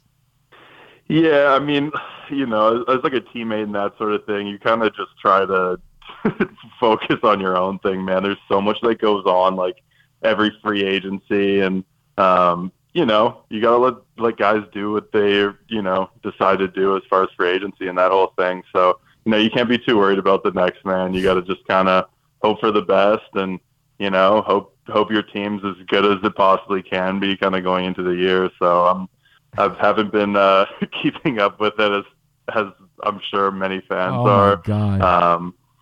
But yeah, I mean, he's locked in for next year, and obviously the football team's much better with him on it. So that's what I'll say. Right. It's like the easiest thing in the world to say. Like, imagine, hey, would you like to have Lamar Jackson back? Yes. Like, I'm pretty sure. Yeah. That we would like to I think have so. Lamar. It's so funny because like in this business, you're taught like even ask the dumb questions when you do interviews. I'm like, no. Some questions are too dumb. Like, I know the answer to that question. Everyone wants Lamar Jackson back. How do you handle, because I'm telling you, like, again, in my life, and people that are well-meaning, but I go to the gym and there's like 12 people, dude, what's going on with Lamar? I can't even imagine what it's like for you with everyone in your life knowing who you are. How do you handle the fact that it is undoubtedly all you're getting? Like, you go to the supermarket and 6 strangers want to ask you about Lamar Jackson. Yeah, man, it's crazy. It's obviously huge news, and people always ask me, but I really don't have much to say about it. So you just kind of keep it short and move along. Do you have like a stock answer? Do you have like that you just go to? Like, I hope it works out. Like, do you have something that you've just decided that's what you're going to say every time somebody asks you? I'm just like, I don't know, man. Let him work out what he wants to work out. He's his own man. It's a big deal. It's a big contract that needs to get sorted out. So it's not something you rush with, and yeah, it is what it is. Can I assume that like all players are in favor of the idea of the words fully guaranteed? Can I assume that like no matter what position, I know that I'm not trying to speak out of turn, but I'm guessing that you're assuming it will probably never work out that there will be a fully guaranteed contract put in front of you, Brent Urban. Like, I know I still think you're going to go into the Hall of Fame as a Raven. I want to make that abundantly clear. But like, can I assume that like the generality of, yeah, we like that thought that there should be more guarantees in contracts? Well, yeah, 100%. But the business aspect of that, it's hard to do just in terms of like how much turnover there is in the league and how many players are on each team and the kind of movement compared to any other major league. So I get it, but at the same time, you want fully guaranteed contracts. I think that's been clear on players' ends forever, but it's business, and that's kind of just what it's at right now. All right, I promise that concludes the Lamar Jackson portion of this conversation. Brent Urban with us here on GCR. Brent, at the beginning of last season, there, maybe a bit of a sluggish start. Of course, we all remember the Miami game, and there were some issues in the second half. But your defense came along big time and was playing unbelievable ball as the season came to a close. Can you, define for us maybe what happened as the year went along? Maybe, with a new defensive coordinator sort of getting his feet wet. Like, what happened as the season went on that you guys were playing so well down the stretch last year? Yeah, we really turned it on. I think one of the biggest things is just it was such a young defense that's counting on young guys to play a lot of snaps. A lot of really talented young players, but that stuff takes a while to kind of get cohesive and kind of figure out what you're good at and that kind of thing. So it was a process. Obviously, we learned the hard way, in that Miami game, and but we started off with the Jets game, and we thought we were great, and then we kind of got a gut punch with the Miami game a little bit later. So, I think it was just learning to deal with kind of our failures up to that point and kind of learn how to bounce back, and we faced a lot of adversity kind of in that middle portion of the season, and they really just made us stronger at the end, and kind of we got a lot more cohesive and figured out what we need to work on. And obviously it helps picking up a guy like Roquan Smith too. So, I think a lot goes into it, but definitely we're rolling at that. Dude, how good is that guy, by the way, man? Like, I had high hopes when he showed up, and I still think he was somehow even better than I thought he was going to be. Like, how crazy good is that dude? Yeah, he's insane. He's I knew how good he was. Obviously, I played with him for a year and a half in Chicago. Yeah, so I went to Chicago, and this guy's flying around making 12 tackles a game, and it made it really easy for me up front, and the guy's coming downhill like that.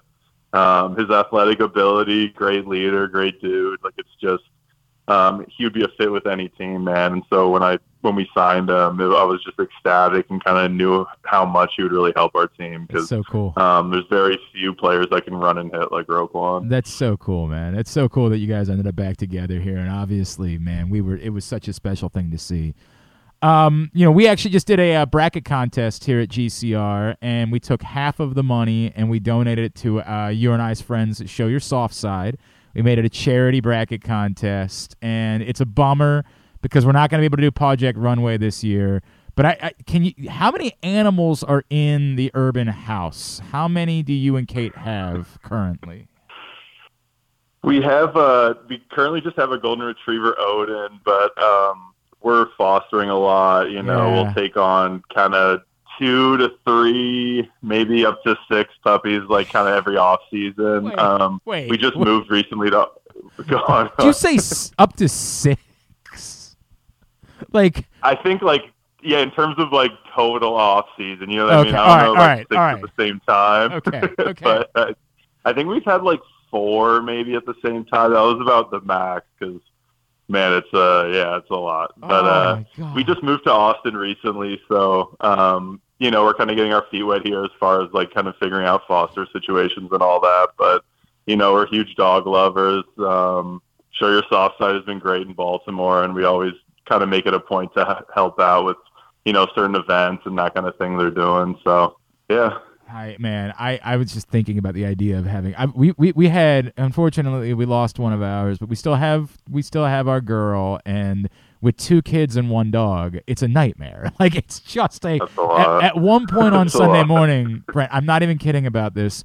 Both kids and the dog were all pouncing on me as I was asleep, and I just found myself saying, what do I do? This is too much.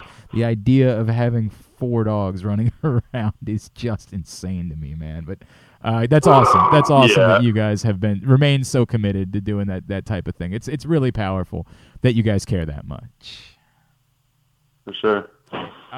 It's really powerful is knowing that you're going to be around, dude. You've become a really special part of this community, and we love the fact that you're going to be sticking around to be a part of it. Of course, everybody knows you can follow Brent on Twitter. It's Urban Legend. Of course, 96 is the way that you follow him. And then what about on Instagram? Same thing, Urban Legend 96. My wife has a food account, basically taking pictures of where we go eat, called @Brent's Belly, so you can follow that. Wait! I had no idea. I have to follow that immediately. Oh, yeah, go ahead, man. Kate kind of runs that and makes sure she takes pictures of us, going to restaurants and that kind of thing. We're big foodies, so we do a lot on that account. Dude, what is this that you guys had at Szechuan Mountain House in New York? What am I looking at? Because I want to drink it. My God, that looks incredible. Yeah, I'm a huge Szechuan Chinese fan, which is basically just really spicy regional Chinese food. So yeah, we went to that spot in New York. It was so good, man. That's dope, man. Brent, congratulations, brother. It's so great to have you back. Thank you for taking a couple of minutes for us this morning. We really appreciate you. Absolutely, man. Thanks for having me.